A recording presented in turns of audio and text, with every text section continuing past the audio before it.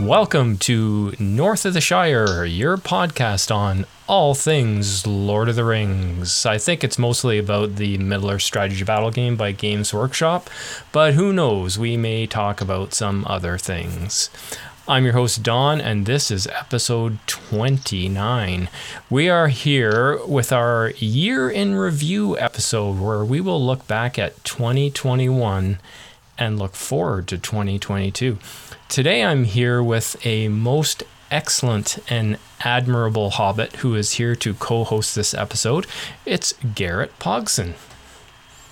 Hello, Don. How are you doing, sir? I'm back. Yeah, it's been a while. You were last on the Building Lurtz's Scouts episode, if I'm right. That was it. That was the last time I was on. And man, are they tough to build. Yeah, exactly. Yeah, you've been working on that for a while. So how you been doing? The year's been kind of rough, but I've been getting along. Right on. Lots of hobbying. I know you're a very active hobbyist, and you play many different games. You're not just a Lord of the Rings guy. You're into all kinds of other things. But I think right now you're doing a lot of Marvel Protocol. You were telling me just before we started recording. Yeah, I've got about 30 characters built. 20 of them are sitting right in front of me. Mm-hmm. In various stages of being built. Most of them are done. They're ready to just get painted. But right on. Yeah, I've been working on that.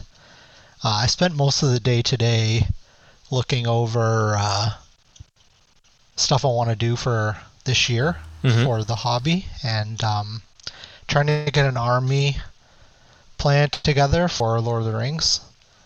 There's a couple new models coming out that we talked about this morning in our group. Our little group chat. I think I want to try and I want to take advantage of one or two of those new models. But yeah, I've done that.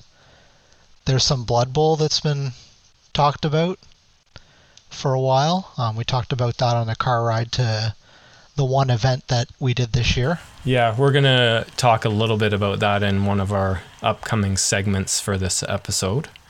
Okay. Let me just go through what we're going to talk about, because this episode is going to be formatted like pretty radically different than our normal stuff. In fact, Garrett and I are going to be here to host the first half of this episode, and the second half will feature Andrew and Chris.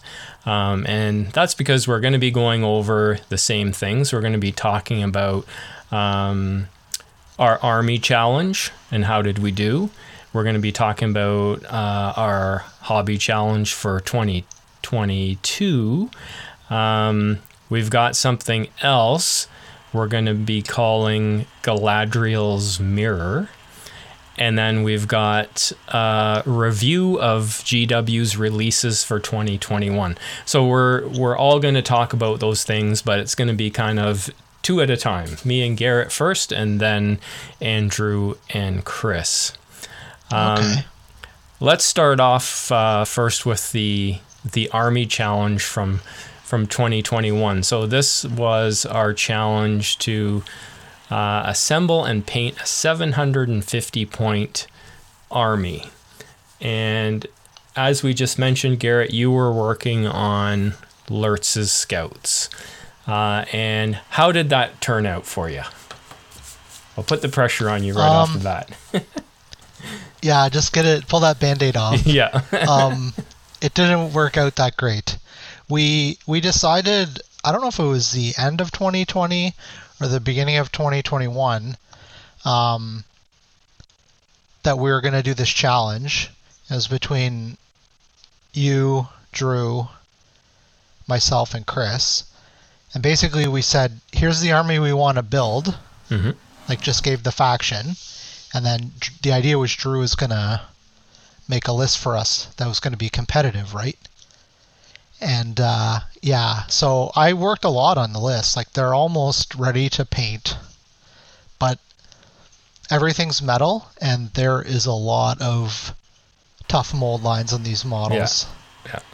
So And of anybody I know, you're the most, what's the word? Sensitive to like mold line appearance on models. I guess anyone who's a good painter is really particular about that. And with that army, yeah, it's, I don't know how many models it is, but it's got to be upwards of 40 plus. And they're all every one of them is metal. So it was a daunting task to do that. Yeah, I think it was around 48 or something like that. No, Yeah. maybe it wasn't. It was around 40 models, 44 or something close to that. So, and it's one of those things that you just kind of get bogged down trying to do it. And you want to finish all of it and then prime the whole army and then do the base colors for the whole army. And if you're just getting bogged down and trying to clean the models up, it slows you down. So yeah, I got a little bit set back with work being busy, but it's just one of those things that I couldn't get myself motivated to do it. It was tough. It was tough. I tried. I took them away with me when I went away, because I figured there wouldn't be other distractions around. But like most hobbyists, I got the old dog and squirrel thing going on. Something caught my eye, and yeah, I'd try and tackle that, and that Right. wouldn't happen, and I'd be going back and forth like I couldn't pick something, right? So Mm-hmm. it just went like that all year, and I've got a bunch of different projects started, but nothing finished. Yeah. Okay, well, we'll pursue a little bit more about that maybe when we talk about our hobby challenges for 2022. For myself, I was going to be doing an army of Dunland of 750 points, and I made steady progress on it throughout the year, and I thought I had finished it just before sort of the holidays, like maybe a week or two into December. And so I figured I was done and it was all good. And then just the other day when I was actually, setting the army up and comparing it to the list, I realized, oh my God, I only have one banner painted and my army had 2 banners. And then I was short like 2 or 3 dismounts as well. No. I technically did not get it done, but I did get to the point where I thought I was finished. I was came up a little shy. 99% finish, let's call it that. Well, you're second place by far.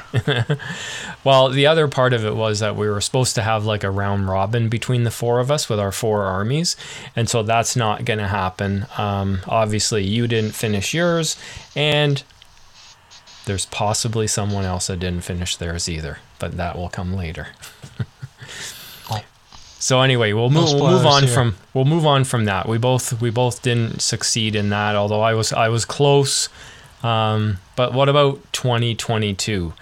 What are you thinking for 22? We sort of tried to come up with a bit of a different hobby challenge for 2022 because not everybody, i.e. me anyways, didn't want to have to paint a whole army. Just because like my collection is big and a lot of it is unfinished. Like I have many different armies and most of them are not finished. So to start a new army is like A, difficult because I have most of them, and B, I don't need to start a new army. I need to finish an army. So instead of doing that, we sort of talked about painting 800 points of MESBG models. And we even put 30 model limit to it, but I don't think that's really as big of a factor as the 800 points. We did also say that cavalry models will count as 2 out of the 30, and monsters will count as 4 out of the 30, and converted models will count as 2 out of the 30. What are you thinking about doing for this, Garrett? Well, when they said 800 points, I was a little bit unsure because I couldn't finish 750 from this year. But I'm not going to look at it from a complete army overhaul standpoint. I've got a ton of stuff that is just sitting in a drawer somewhere.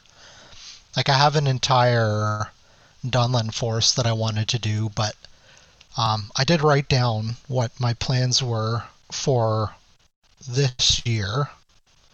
A lot of them include other stuff that isn't Lord of the Rings, but the stuff for Lord of the Rings is I would like to get my Scout Force from last year finished, which if I do that alone is worth a lot of that. Like that'll pretty much be, if you did do that, that would pretty much be the whole challenge right there. Yeah, I'd have to paint like a model or two here and there to get the last 50 points, but yeah, so I've got that listed. I want to build and paint models and the terrain that we need for Canadian Shire this year, assuming it happens. We've picked up stuff that we want to work on, so I've got stuff for that I need to build and paint. What else do I got here? Yeah, like one of the things we're talking about 800 points worth of models, but one of the things that we collectively purchased was the Rohan Stronghold. So we all have X number of buildings and the stockade to paint, right? Like I think the set came with 2 of the sets of the stockade and 6 of the buildings, I believe.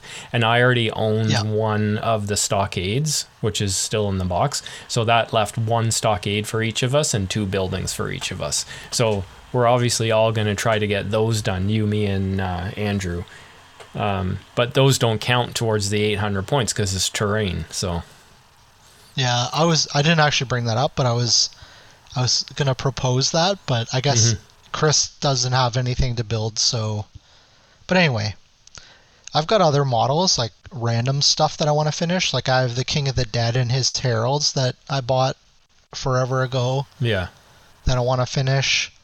I had set a goal to do a fellowship list that was the Amon Hen counter to my Scout Force. That I wanted to do as part of that. That'd be cool to have that as well.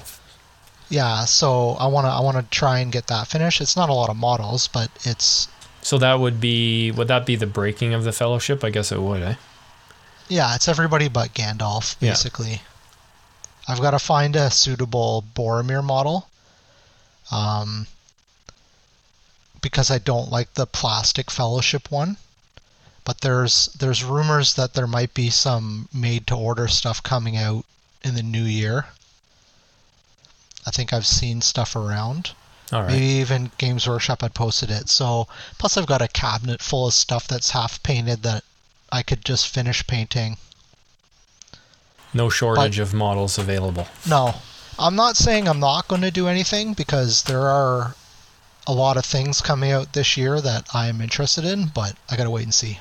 Well, plus you also did a Forge World order today, right? Collectively for our little group. I did. And I think we all bought the 2 orc captains, the 2 new ones that are on pre-order. Yeah, the order was just 4 blisters of that. Was it really? Yeah. I had probably $400 worth of other stuff on that order. Yeah. And I had to rein myself in. Right on. Yeah, I had one other thing I was thinking about getting just 1 blister of the Gundabad Berserkers, but they were temporarily out of stock because I'm trying to get just like 1 blister of all that stuff so that I can do a battle company for that army. Not the whole army, but... It's not a bad idea. Yeah. But no, it was not to be. I was going to buy a warband, like 12 of the Dragon Acolytes for the Easterlings, and I held back because I want to see what the new stuff that's coming out is going to do with them. I'm not going to say I won't order them later, but that's something that I'm interested in. But yeah, I spent basically all morning trying to figure out what I want to do, and cool. It's tough. Yeah, like for me, it's like I have so much stuff. It's hard just to pick 800 points worth of stuff. But I've recently got a bunch of newer things, so that's sort of what's going to be the focus of my painting. And I don't know how many points it adds up to. I have no idea, but I'll have no issue at all coming up with 800 points of models. It's the painting of the models that's the problem, or the hard part. So I've got the King Brand and Prince Bard II, and plus 3 blisters of the Dale Knight. So it's at 11 models. I recently got a set of the Goblin Mercenaries in our last Forge World order. So that'll add that to my Goblin Town army. I've got 3 different versions of the Witch King mounted on horse to paint. I've got the original, I've got the original metal one, and then I've got, I can't remember if it's plastic or resin, where he's got the flaming sword held straight up in the air. And then I've got the new plastic kit, which is still in box, haven't opened it yet. Yeah. I bought the that made to order thing a while ago, and then they came out with this plastic one last month or the month before. I know. Yeah. I was so angry. Well, it just means that I will be definitely, when I put together the plastic, it'll be with the helm, not the cowled head. I also, like I mentioned, I want to do Gundabad Battle Company this year.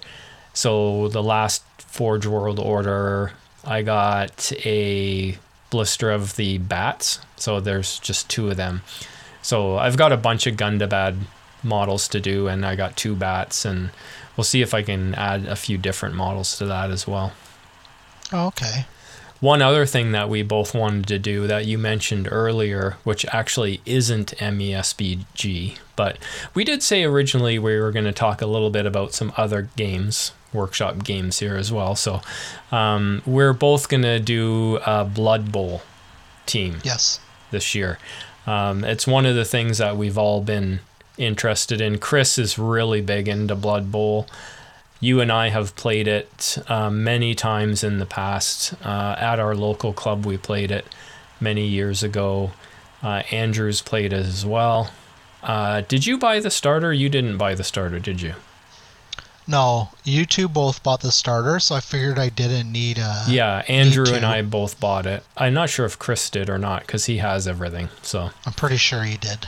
Yeah, and so for me, I'm going to be painting my Black Orc team. That's going to be part of my hobby goal for this year.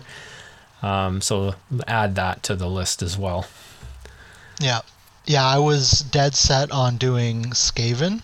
And I bought a bunch of the Forge World models, like the big guy and one of the star players, to go with them.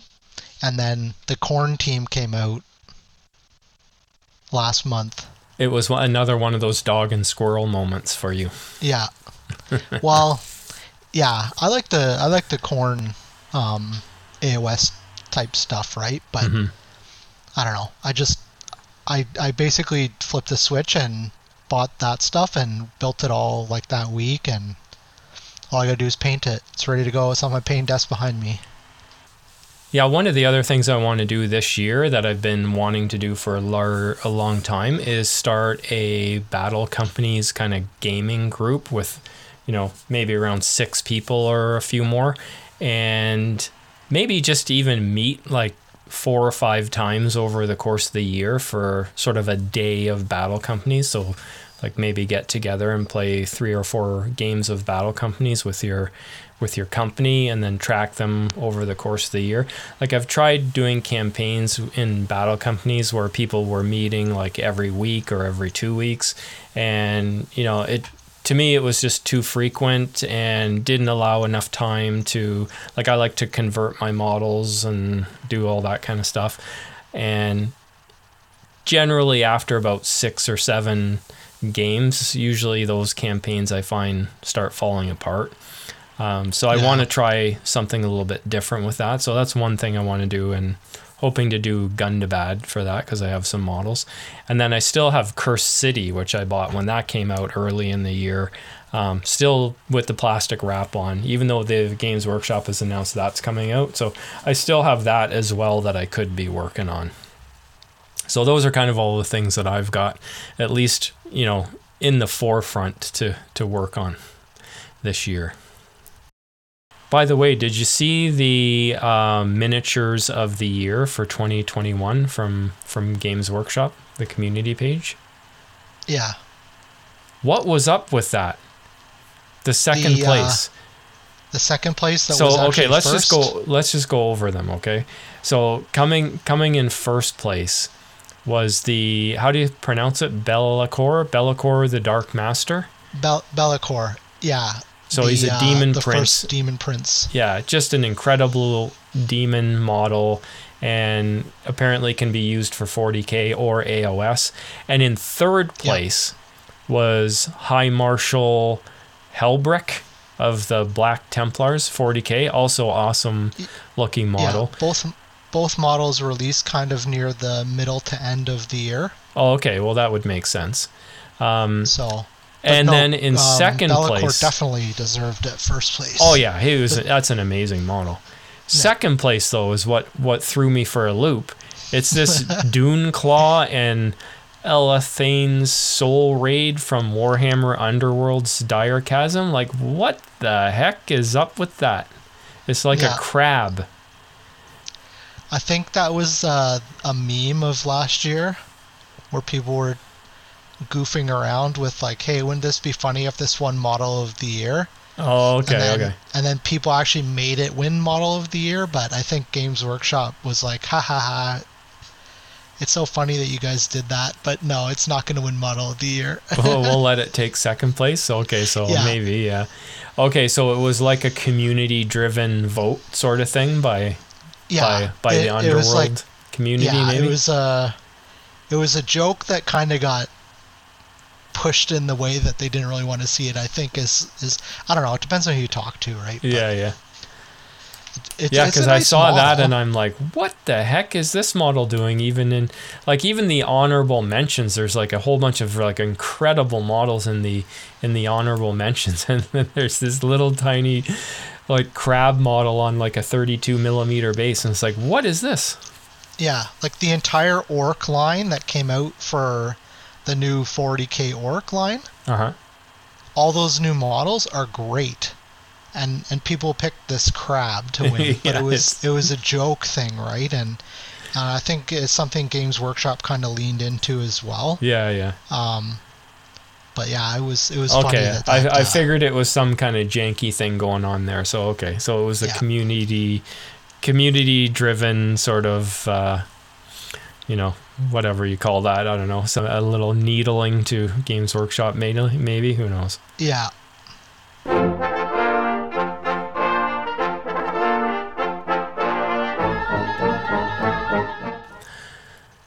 We'll move on now to the next section, which is going to be called the Mirror of Galadriel. And so we're going to review predictions that we made last year at the beginning of the year of what Games Workshop was going to be coming out with for MESBG.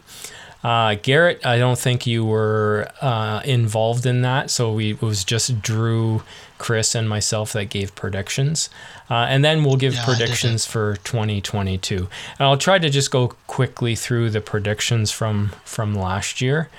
I had predicted, and most of my predictions, to be honest, were wish lists. They weren't, real. I wasn't really trying to guess what they were going to come out with for some of them. Just stuff that I wanted to see. And the first one was plastic ring wraiths. And I kind of imagined that maybe they would bring out a box set that you could make 3 different ring wraiths out of with maybe interchangeable parts. They did come out with a ring wraith kit, which was foot and mounted. So we have agreed that I would get the point for that, even though the kit they came out with was, of course, the Witch King. So not exactly what I had predicted, but close enough to get the point. The other thing I had thought of was a supplement for Khazad-dûm/Moria. That did not happen, just because what I figured is Khazad-dûm is a really popular army, and it's one of few areas that the current team hasn't really addressed yet, the Khazad-dûm faction.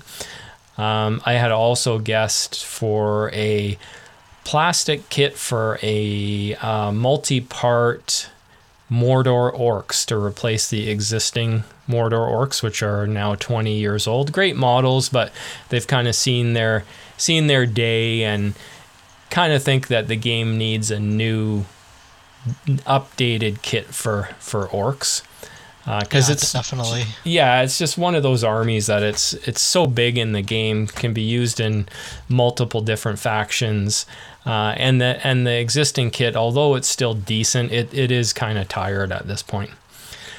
The other one, which I'm surprised every time I see a plastic kit come out, and it's not this, and that is a generic orc captain, foot and mounted. Gotta be one of the most unrepresented models in the game. Like, again, so many different factions can take it, and there's never been a model for just a generic orc captain, really, foot and mounted. So that's something that I'm still shocked to see that hasn't happened. So didn't get that right. And lastly was a supplement for Angmar / Arnor. Again, just because it is one of the very few areas and factions that haven't been touched by the current team. So I got 1 out of 5. Not good, but I did get on the board. Yeah. What about 2022 for this year coming up? What do you think? What are you predicting we're going to see, Garrett? Give us some predictions. Okay. Look into the mirror of Galadriel. Yeah, figure out what might happen. Yeah. Some of the things that I'm predicting are, I hope, obvious things, but they're like kind of wish listy, I guess you'd say. Okay. The first is 2 new model kits, plastic model kits.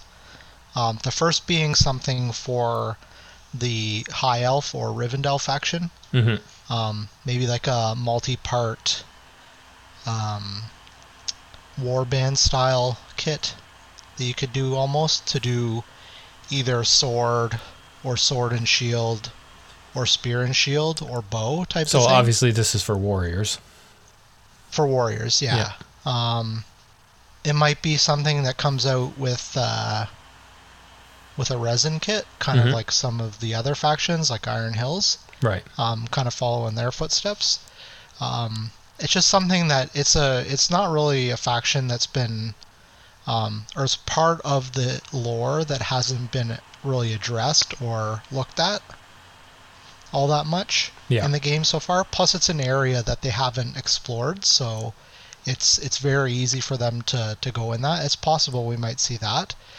To go along with the Rivendell or High Elf list would be a new plastic Numenor warrior kit along the same lines, with like guys with bows, spear and shield, and then because that's another kit that's really old at this point. It's one of the very first kits to come out for the game, right? Yeah, exactly. So I'm thinking maybe they might do some kind of supplement for that as well. That'd be my prediction for like a supplement, maybe. I don't know if that's the first or the second age or whatever you want to call it. But something in that time period. To go along with that, like a prediction for a hero kit for something that goes along with that, would be a kit for Isildur and Elendil, both foot and mounted. So like a plastic kit, like the ones that they're coming out with now. Yeah, and it's something that's very possible with the new hero plastic model kits that they've been doing. Because we know that they can do foot and mounted in the same box. They both kind of line up with that smaller hero level sprue that we've talked about before. Yeah. Or you guys have talked about before. You could easily fit one of those heroes in a box, so you could do one or the other. Again, that could go back to just being a resin kit on Forge World, because they also haven't released, I think it's an Aryan. There's another character that's mentioned in the Numenor list. Oh, really? And it's not actually brought up. There's no model for it. Oh, okay. And there's no profile. And everybody was speculating what it could be back when the rulebook and the army book first came out. Mm-hmm.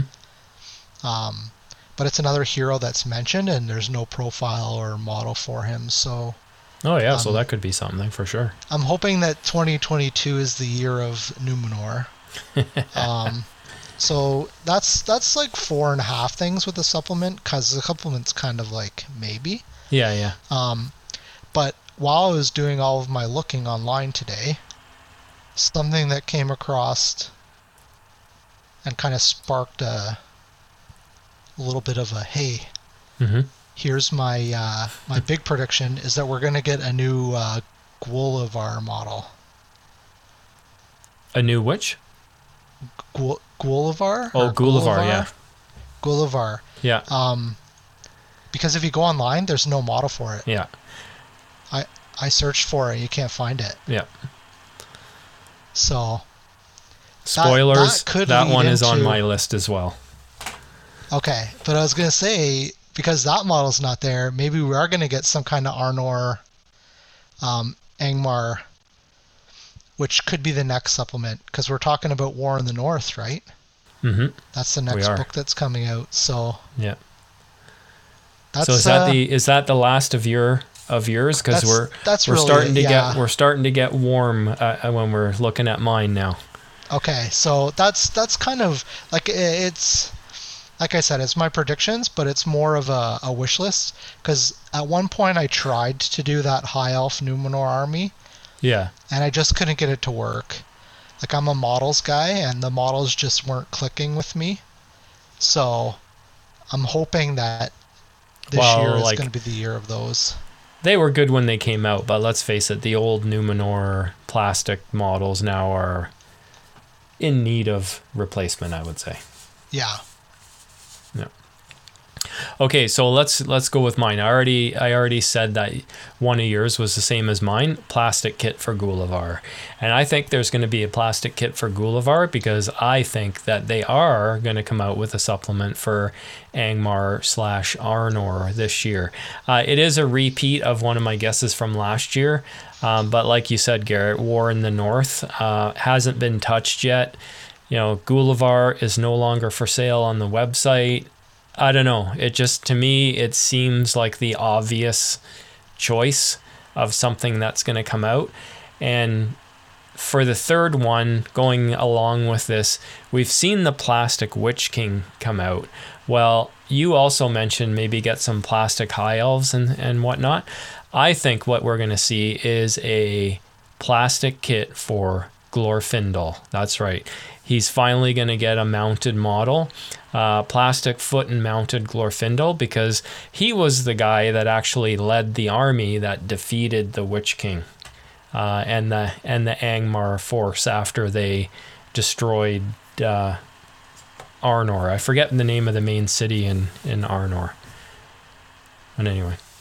So that's the last city I know what you're talking about, because I read the lore of Verdui or whatever his name is this morning. Yeah. But like, they do have a metal model that's mounted for him, but it's like the unarmored version, and it's dated. We need a new like kick-ass version of Glorfindel. Yeah. Get your work on those CAD files, boys. Yeah. Okay, the last two are kind of getting into a little bit of wish listing. And the first one, and again, this is kind of going back to one of my last years, which was Khazad-dûm and Moria. But this time I'm going to guess that it's going to be a supplement focusing on Balin's expedition to Moria. So specifically around that Legendary Legion. It's the original Legendary Legion that isn't a Legendary Legion. Balin's expedition to Moria. So again, it'd be a great topic for a book, because you could have like a whole bunch of scenarios with linked campaigns. I'm sure there's a lot of them already written that they could just retool.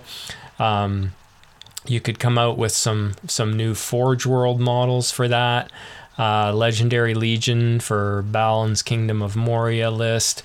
You could even come out with some more Moria Legendary Legions if you wanted. And what I would like to see as part of that too, something that I think that the Khazad-dûm list really needs, is a new named dwarf minor heroes. Because the dwarf list, like, they don't have any low point heroes. I think the lowest point hero they have is 65 points. So it's one of the challenges you have when you're putting a list together.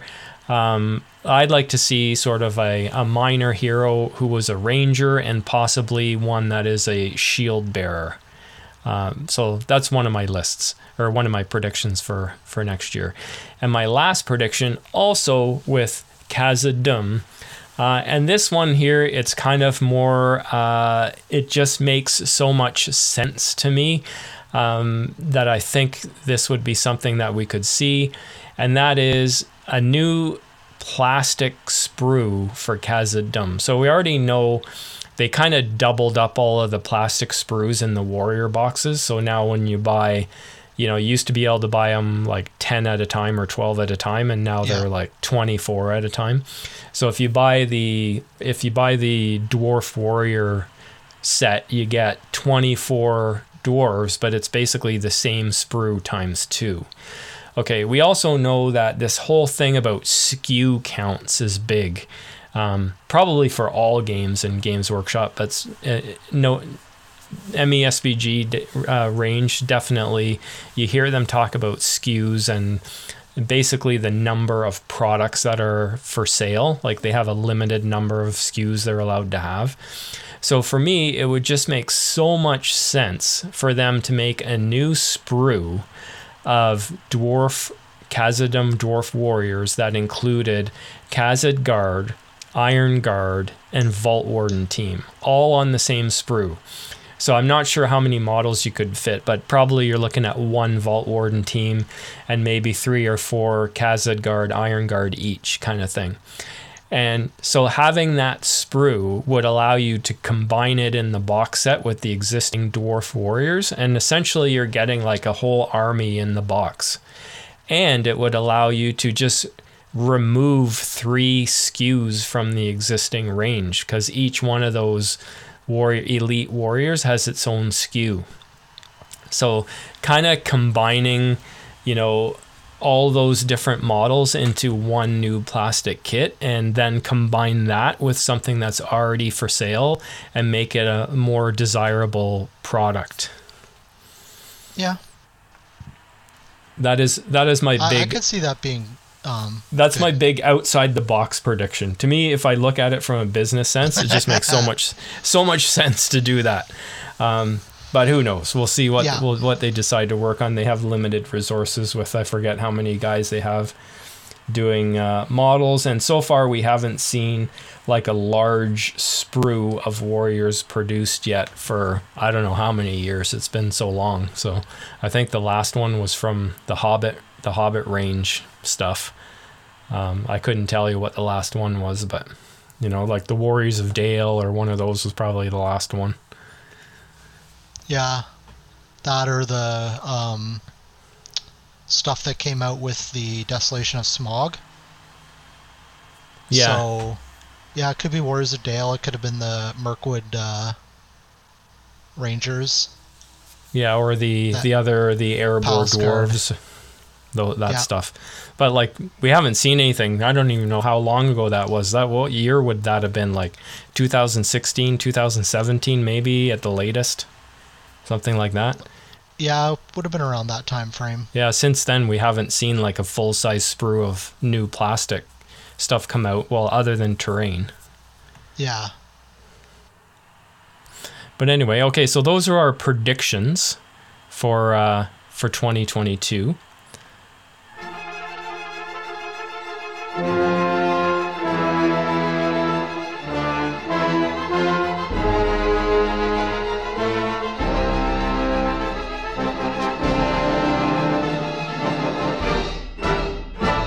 We are going to go over the models for MESBG that were released in 2021.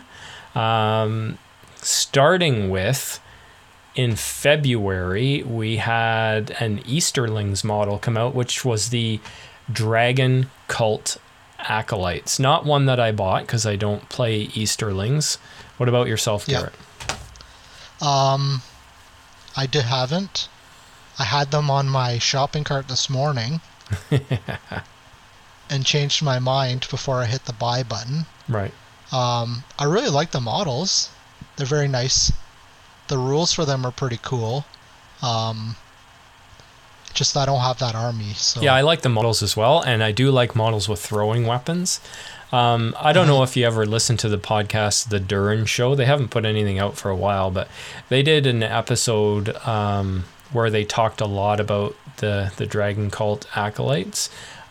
Give you a really good insight into the model, and seemed to be doing very well for the guy that was using them. So like, I really liked the model, and if I played that army, I would definitely have picked that up. And that's the kind of release that I like, is that it's adding a new model to an existing army that could use a new model, you know, because there wasn't a lot of variety in that list.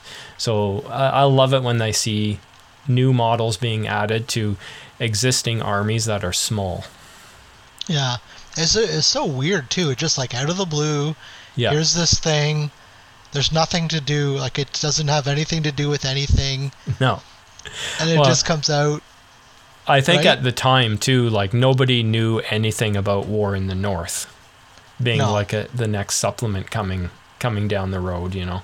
Yeah, like I was very tempted to buy them because I was thinking about starting an Easterlings army for the new year, but Yeah. I gotta wait and see what happens first.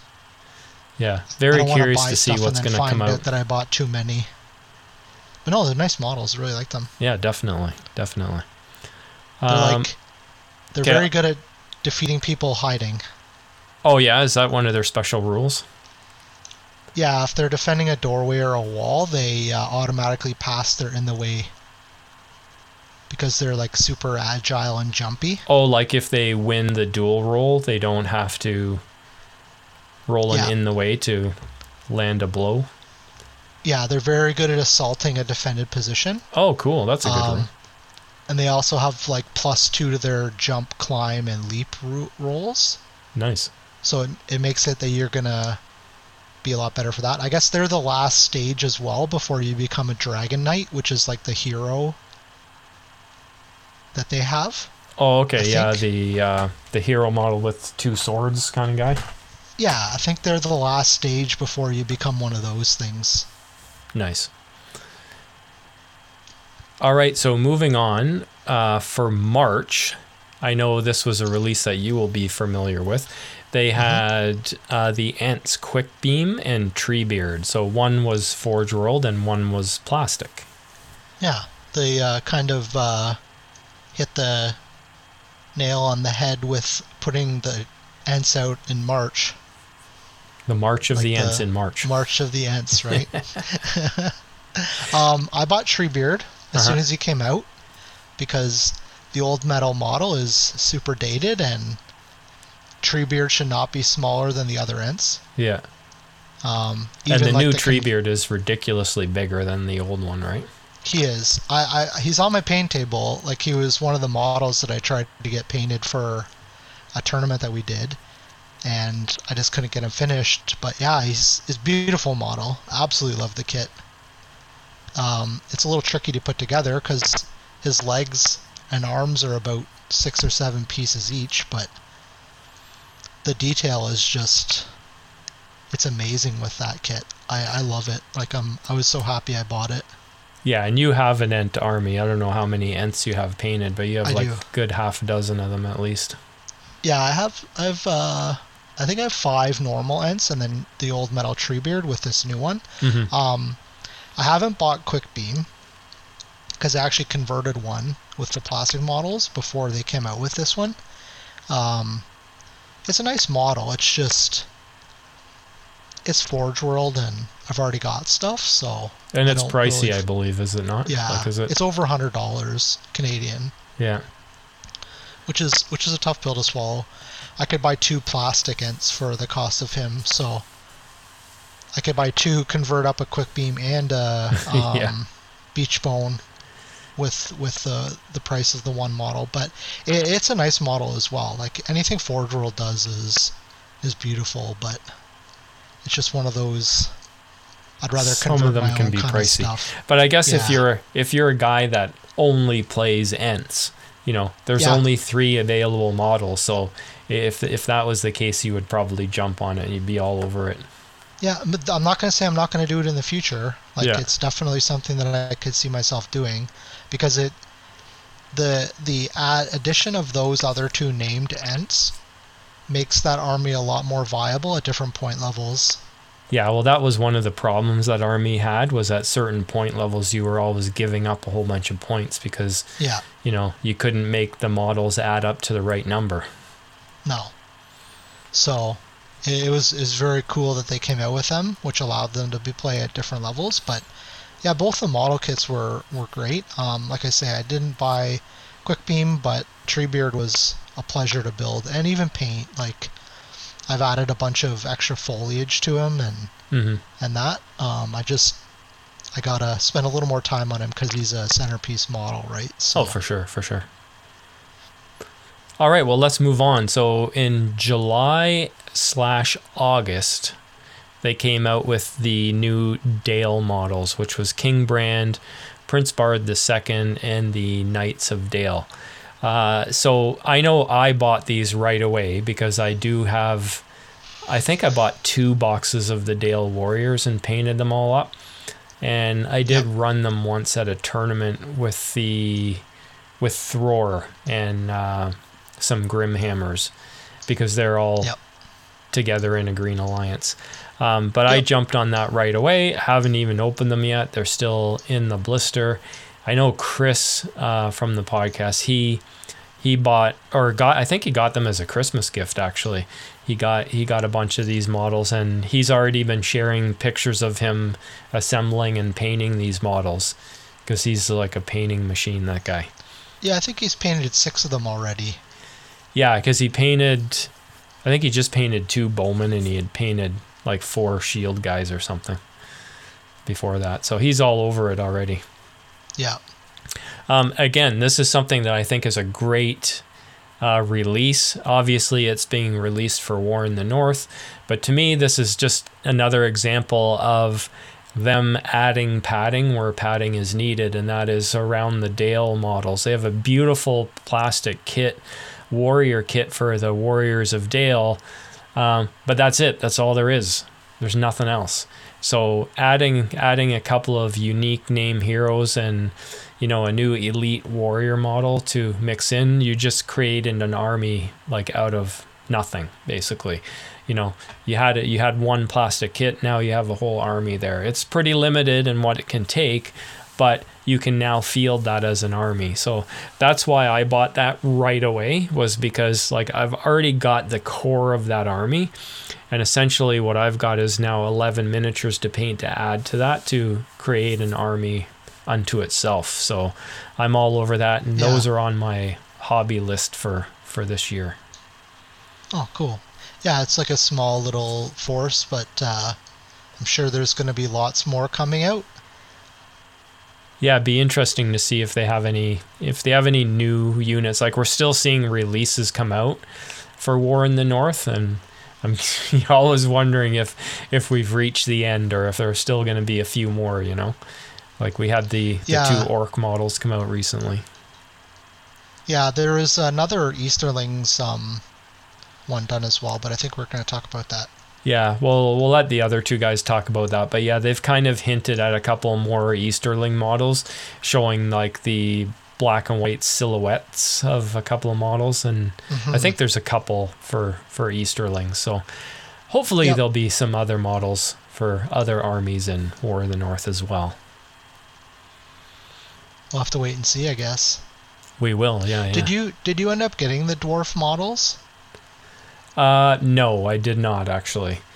That was was it the Old Dane and Thorin II or something? Yeah. Yeah. I didn't buy them actually because I don't really plan on playing that army. And I have the is it Thror? Army of Thror? Yeah, I have Thror. and I have Grimhammers and Warriors of Erebor. I don't know. I just like, to me, my focus if I play that will be on the Dale stuff. Also, the Thorin the Second. I don't know if you've looked at the model closely, but it's a good model. Don't get me wrong, but it's definitely got some Warhammer influence on it. Like if you look at the size of the guy's weapon, it's not to scale with all the rest of the MESBG stuff. It's definitely Warhammer looking, where all their weapons are huge. So just a minor criticism there on that, but it's not really the reason I didn't buy it. I didn't buy it just because, like you've said before, it's like you can't buy everything. No. I have a huge collection. I've got way more stuff than I can possibly ever paint. So like at some point you do have to pick and choose what you want. And I'm a dwarf guy, but like to me dwarves are Khazad-dûm. They're not Iron Hills or Erebor, but that's just me. So out of all of that, that's the first half of the year. So we're going to let Andrew and Chris go over the second half of the year releases. But do you have a favorite out of all of that stuff that we just talked about? Well, it's definitely Treebeard. Treebeard, yeah, of course. Yeah. The one that you bought. Yeah. Well, like I say, the kit's nice. It goes with the army that I already have. There's not, I don't know, it's hard to pick the other ones because I don't have those armies, right? So yeah. It might be a little different, but no, just the actual model itself is beautiful. Like we were talking about it while I was building at your house, right? Mm-hmm. And I was like, look at the detail. Like you couldn't do something like this back when it first came out. Like even the old Ent models don't have the detail.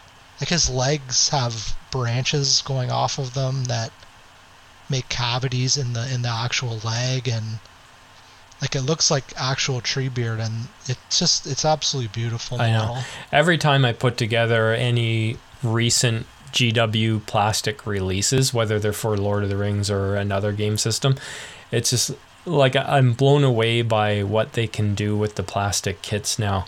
And for the majority of the range for MESBG, it's definitely like a generation behind. Like you don't see that.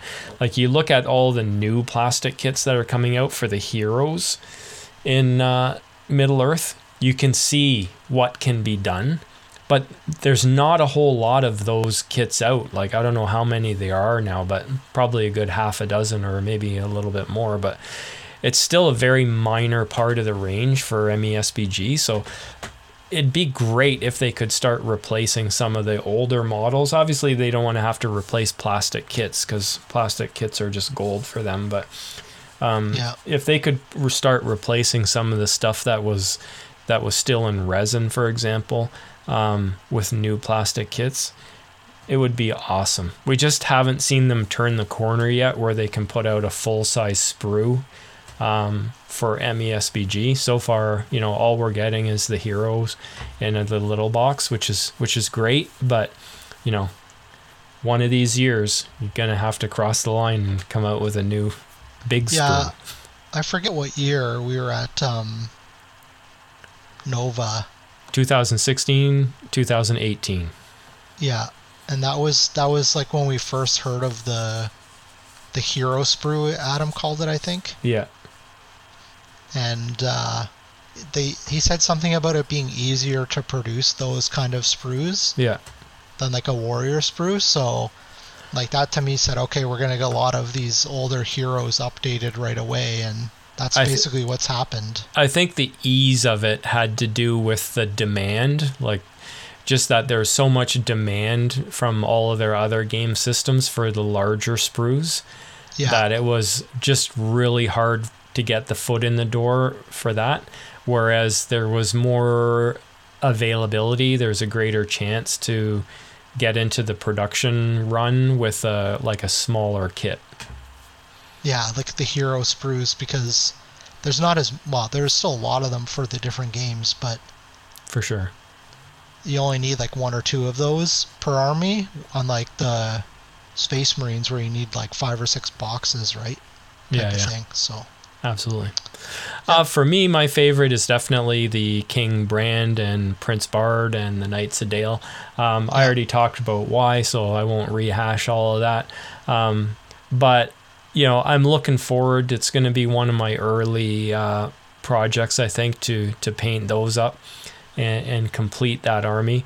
The only thing that's missing now from that is what's the siege weapon that they have, the thing that brought down Smog? I forget the name of that giant crossbow thing. Windlance. The Windlance, yeah. Like, I don't think that model is available still. It is. It is? Yeah, but you can only get it with Bard. With Bard, yeah.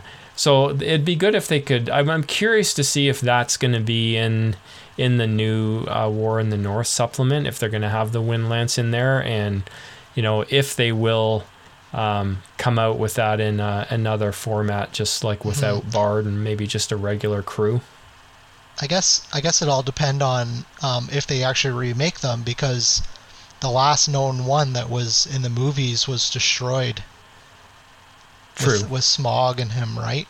Yeah. So, unless I'm assuming they have the technology to rebuild them, but yeah, I'm sure they got the design somewhere, and they were able to rebuild it after the fact. We can rebuild him. We have the technology. Yeah.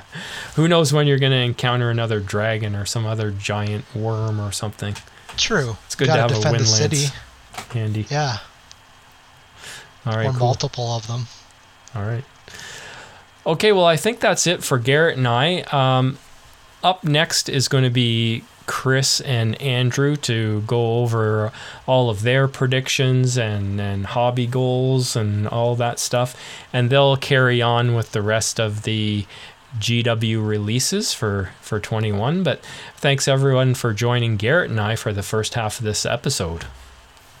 Yeah, thank you. Thanks for having me back on again. It's fun. Yeah, I'd love to have you back on again sooner than later. Yeah, we'll have to do like a mid-year or even maybe like a quarterly update. Yeah, we should. We'll touch base with you and see how you're doing with your alerts and scouts, seeing if you've actually primed a model or anything like that yet. Yeah. That'll be good. All right, everybody. Thanks for joining Garrett and I, and stay tuned for Andrew and Chris.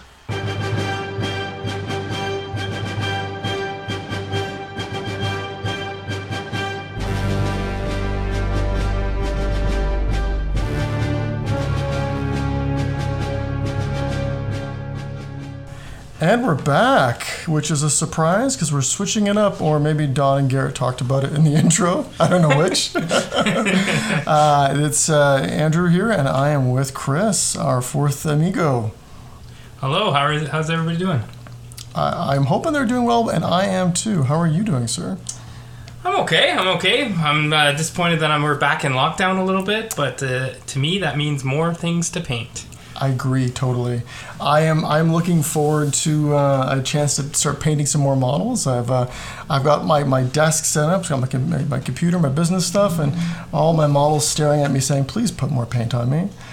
Are these the models that you were supposed to complete last year that both you, Don, Garrett did not complete the challenge? And I was the only one to complete the Army Challenge? So, spoiler alert, yes. I will say that I am not last. I have paint on my models. I know a certain someone by the name of Garrett who didn't even finish assembling and priming his models yet. So, I'm okay knowing that I scored a solid third. I think I finished in July, I believe it was, trying to encourage you guys to get it done. I think you finished as many armies as we put up for the challenge. I did do a lot. Yes, I did. So. Well, we're going to save that for a little bit later, but that was pretty much the gist. Let's dive into some GW releases for 2021. Now, they walked through the first half, and we have no clue what they were.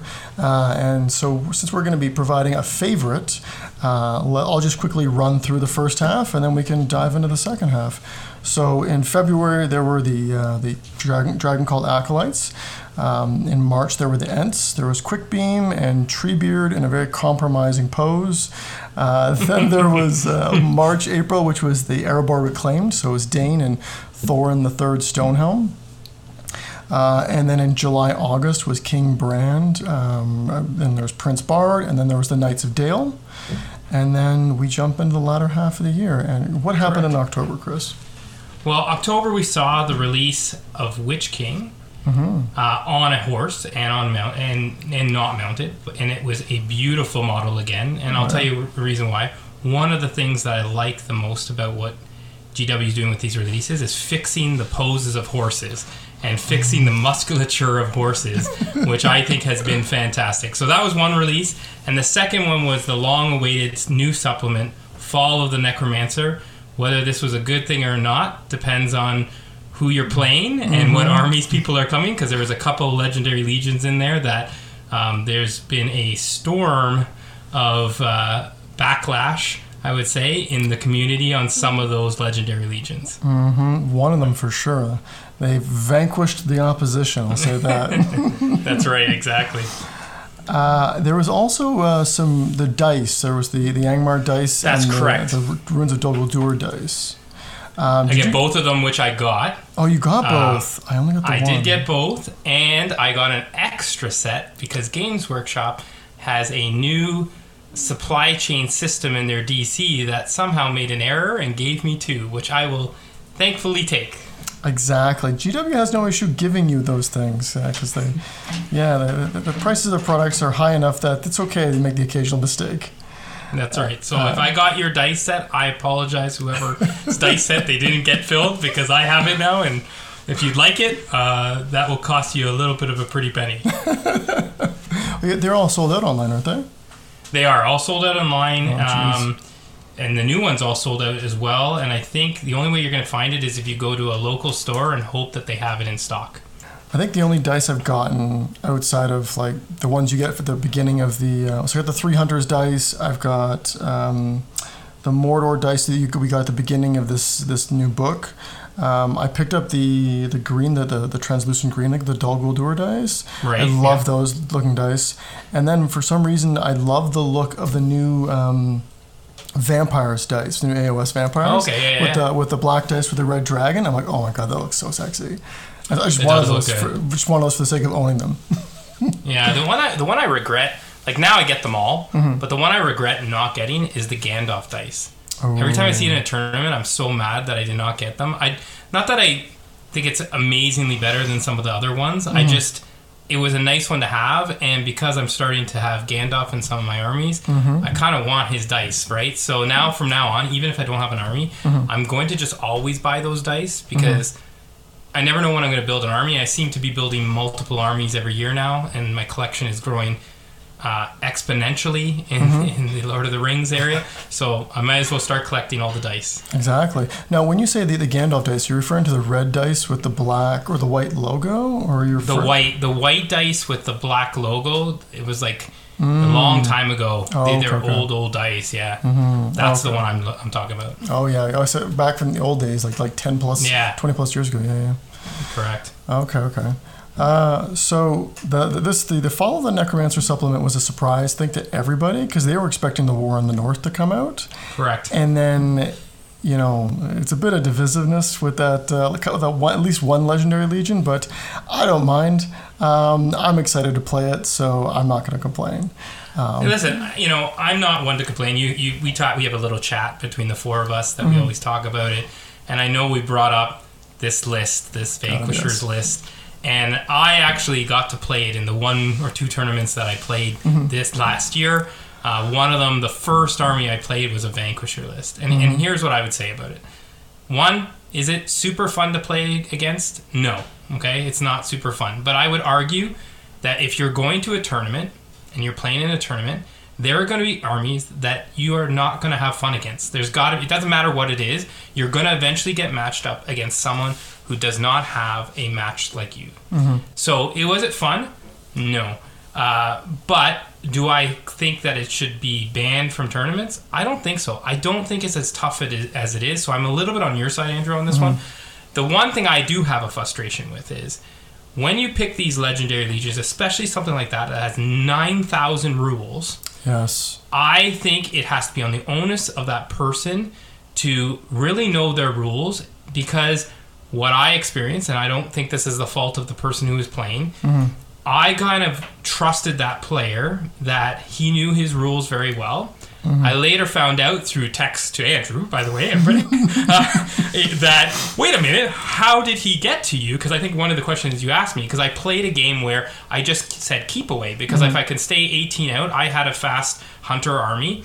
I stayed 18 inches out and just was peppering with shots and just buying time until the tournament ends, because the match I had, although was not advantageous for me, I had a banner, he did not. Right. So all I had to do was stay alive, and I was doing that. So I was staying 18 inches out. What had happened to me was all of a sudden Sorcerer's Blast were hitting me from 18 inches out. Which I asked the question, wow, that seems very, very powerful. 18 inches of a Sorcerer's Blast? He's like, yeah, that's the rule. And I was like, okay, silly me, on me. I should have said, can I see that? Right? But I just trusted. And again, this is about these rules, right? That you have to know it. So my complaint is not on the army. I think it should stay in tournaments. I think it can be beat. I think you just have to play differently. It might not be what you want to do, because I did say to you, it wasn't fun, just moving away all the time. But I could win, right? So I don't know. That's my 2 cents on the tangent we just took there on that. But I know why everybody's upset about that Follow the Necromancer book, but I don't see a problem with it. It is what it is. I've played some tabletop simulator games with it, and yeah, there's a lot of rules. Like, I think in the whole army there's maybe 40 or 50 rules, spells, all these things you have to know. And like the order of operations in which you move things will affect the radiuses, because a lot of those radius rules are very small, 3 inches. So moving one model here and then casting your spell a certain way, you might be out and you don't get your reroll from Saruman.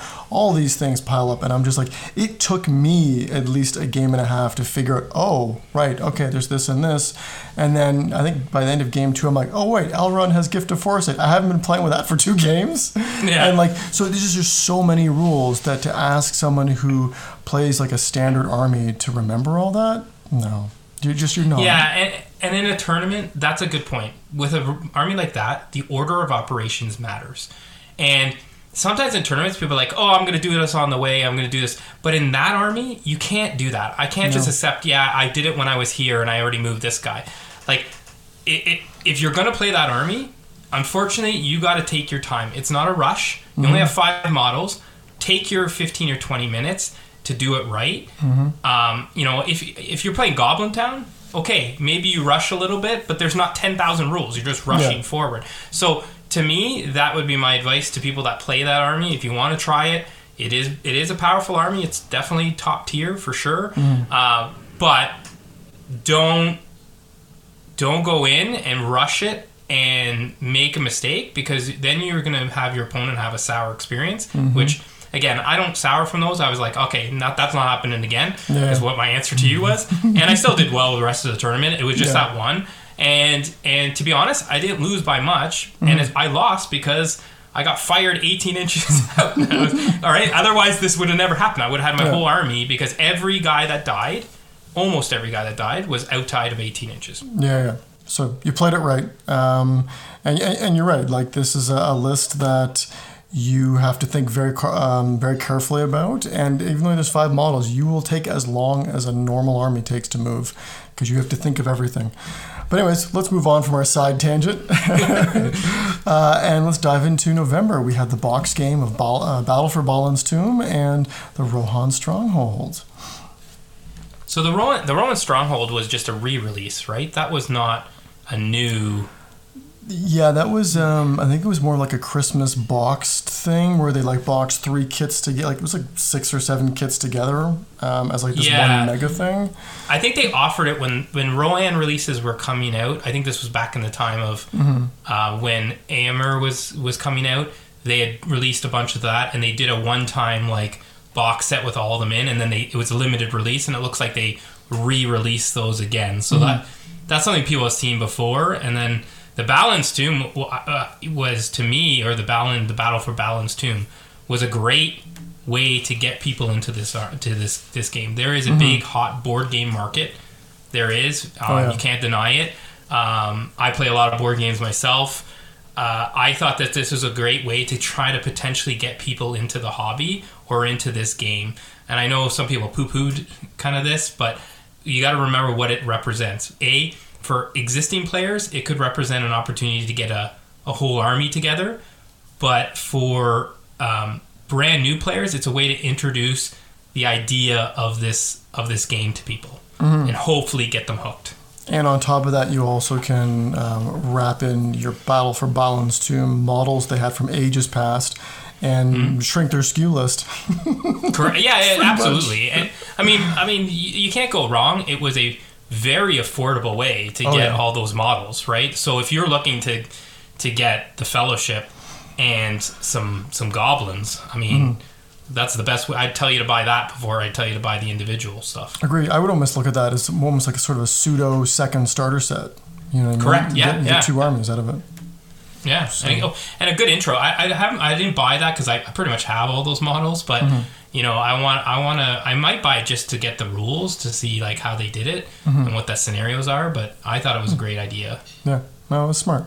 And what happened in December? So in December we saw. 1 second, because I want to make sure I get this right. We saw the release of 2 new orc models, Ragush and Mugzar. I think that's how you pronounce them. I'm not very good at pronouncing these. We also saw a tease for a new Easterling Dragon Knight kit, which we have like a preview of it. I think I saw like one little snap of it. They look great. And then of course you had another preview for a hint for a 2022 supplement, which is Defense of the North. Yeah. And a silhouette of a mystery, looks like Easterling character, which you would probably know more who that is. Oh, it'd probably be the Dragon Emperor. Because the Dragon Emperor from the fluff, or the story, I shouldn't say fluff, sorry. From the story of the Lord of the Rings, the Dragon Emperor would have gone north. He was directed by Sauron to lay waste to Dale and to Erebor. So yeah, it would be the Dragon Emperor on Palaquin. So I'd be shocked if it wasn't him. It wasn't him. Yeah. I also missed one. The terrain. Yeah, the $5,000 terrain of Amon Hend, which is a beautiful terrain set, but I think the price point is just really expensive for something you could probably model yourself. Is it like $350, $500, something like that? It's I think Canadian, it's about $300 or something like that. By the time you put taxes in and stuff, you're looking at $400. I mean, it's gorgeous. I mean, you can't go wrong with it. But for $400, I would rather spend $400 on other models. Like what I would use it for is maybe a terrain in a tournament that's going to be really beat up, right? And you just spent that. More likely what you're going to use it for is a display board. That's a very expensive display board. Oh yeah, I mean like $400 in MESBG terms is at least 2 armies. Or if you want to go big for like a Forge World army, you're good with that. Correct. Right. I mean, I'd rather buy. You're halfway to a Smog at that point. You might as well just buy Smog. Pretty much. Or you can to me, that's what it is. Or you could be like 3/4 the way to Smog if you want to buy off Garrett. Yeah, exactly. I think Garrett's using it for an investment, though. I think he bought it when it was like he bought it a long time ago, like when it was $400. Yeah. And he's looking online the other day. I think he said it's like I just made 25%. We're like, just hang on to it, man. It's gonna be $1,000 soon. Exactly. Just keep appreciating in value. That's right. For all of this, I'm really excited about the Razgush and the Muzgar, the Mordor orcs, because they're one. There's a leader. It's a shaman.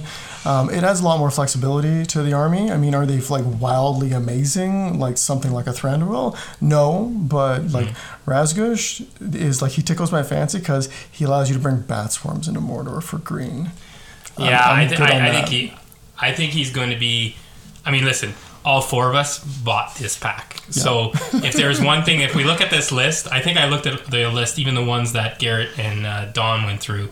The one that all 4 of us bought was this pack. Yep. So obviously it's something that, listen, if you have a mortar armor, why would you not buy this pack? I mean, it adds more flexibility to your point in your army.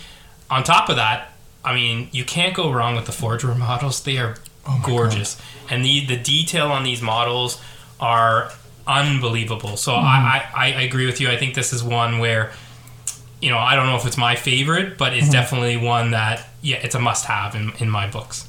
Agreed. So we've talked about all of them. So what do you think is your favorite for 2021?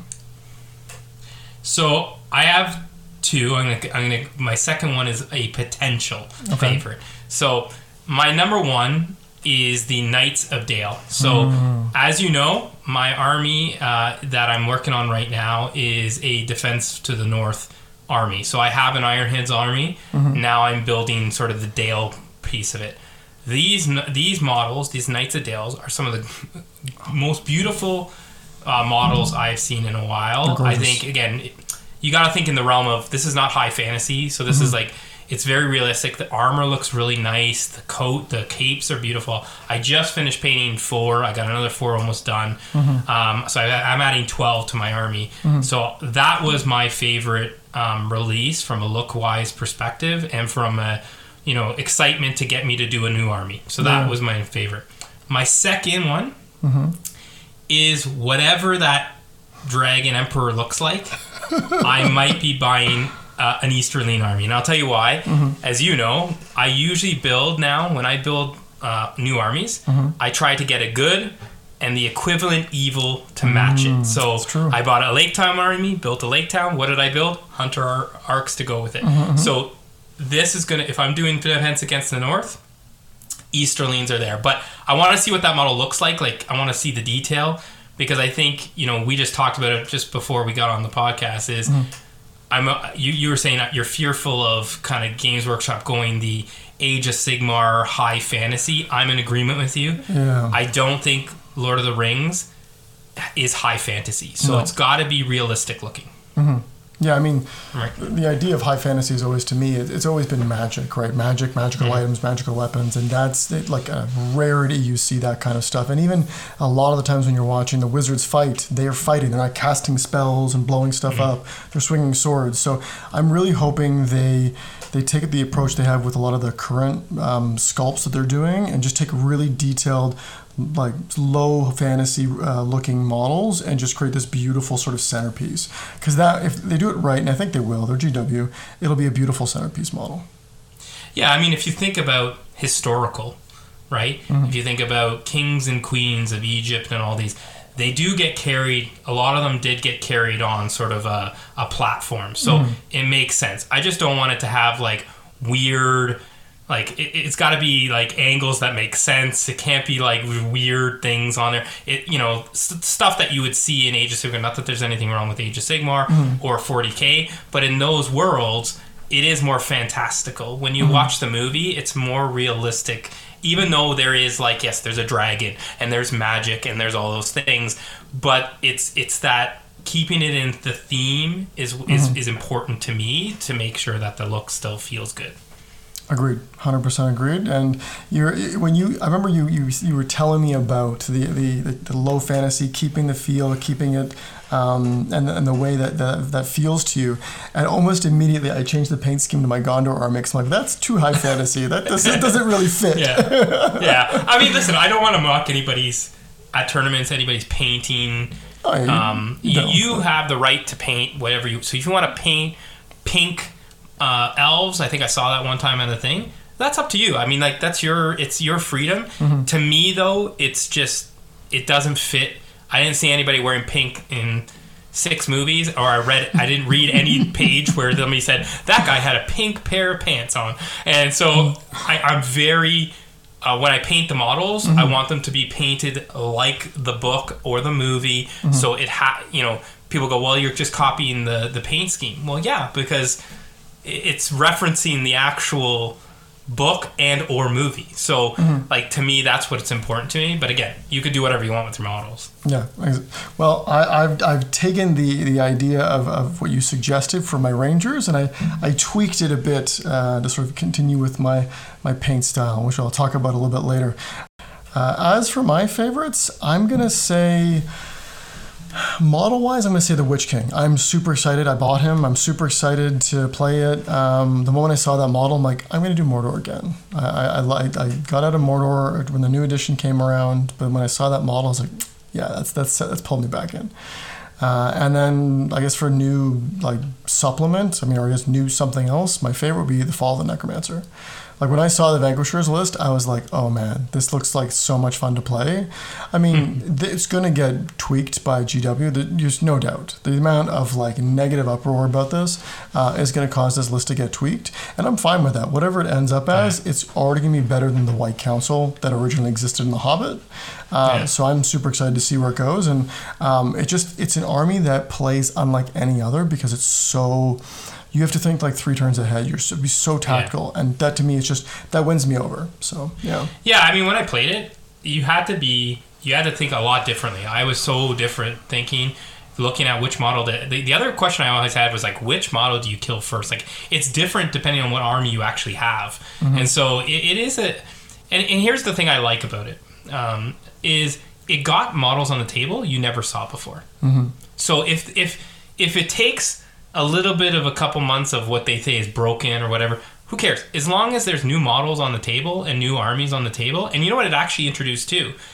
People started bringing new armies to try to offset it. So now I get a whole new set of armies that I've never seen at a tournament. So to me, that's what the purpose of this is. Now, yes, I think they're going to tweak it. I'd be interested to understand what you think they're going to tweak to make it better. Like I had a couple ideas, like to me it's tone down some of the reroll stuff, and I think it'd be fine.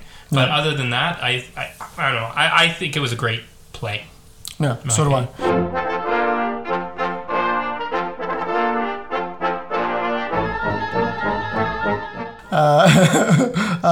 Army challenge. How did we do? Well, we already talked about that. One of us did phenomenally. He actually almost finished 4 armies on his own. He might have actually finished 4. He'll let me know. But I'll dive into how I did, which is not finished. And I was doing my Rangers of Ithilien, which I was super excited for, and then they nerfed it, so I had to change it halfway through the year, which, whatever, it's fine. I was already going to take Frodo anyways in the army, so I was fine with them having to add Sam and Gollum, whatever. And then for me, the excitement of this list was I sort of dove heavily into the nature theme. And that got me that was the most exciting part about it for me in terms of the painting. But then I thought to myself, I don't really want to paint like 39 models to look the exact same. That is so boring. So what I did initially was I painted, I took the 36-ish Rangers I have and sort of split them into 4 different segments, and I painted their cloaks a different color, which as I now look at it, looks very reminiscent of spring, summer, fall, winter. Each color sort of aligns with that. And then I pretty much created like a list of maybe 8 or 9 colors. And I went through this massive color coding objective of looking at what components of each model I could paint different colors. And I just essentially, I would say, randomized it so that those 9 colors are on all 36 models. They're just not in the same place on all 36 models. And so it creates variation without actually changing the paint scheme. So it's still a very cohesive scheme. It's just not like, when you look at it, it's broken up. It's not like this massive blob coming towards you. I mean, I saw your previews because you sent them through the chat. I like them. I really do. I actually, when you sent it, it was like way early in last year. Yeah. And I was like, oh my God, this guy's going to beat me? I was like, no, wait. And then I went like crazy just because I thought you were very close. Because to me, most of the model is that cloak, like the most of the work, especially because you're blending and you're highlighting it up. So when I saw all your cloaks done, I was like, oh my God, he's going to be done so fast. And I did like this model, and I actually think, listen, I paint a lot of models a year. Like out of our group, I probably paint the most models out of everybody. Yeah. Probably Dawn comes in second, but I last year I did over about 100, but I usually average about 200 a year. Last year was an anomaly, but one of the greatest things to do to get an army done is exactly what you said. Split it into groups, stick to come up with 10 colors. Okay, including washes and all that kind of stuff.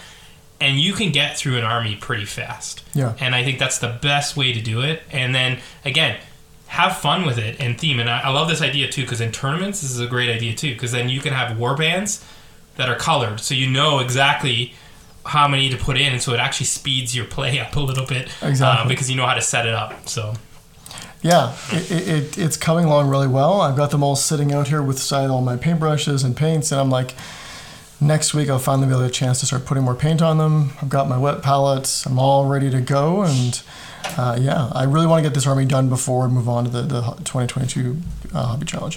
So let's talk about you. How did you do? So I did complete the challenge. The goal was, I had two goals. One was to paint a hunter orc army. The second one was, how can Andrew make Chris a better player? And so I asked you to actually create me a list.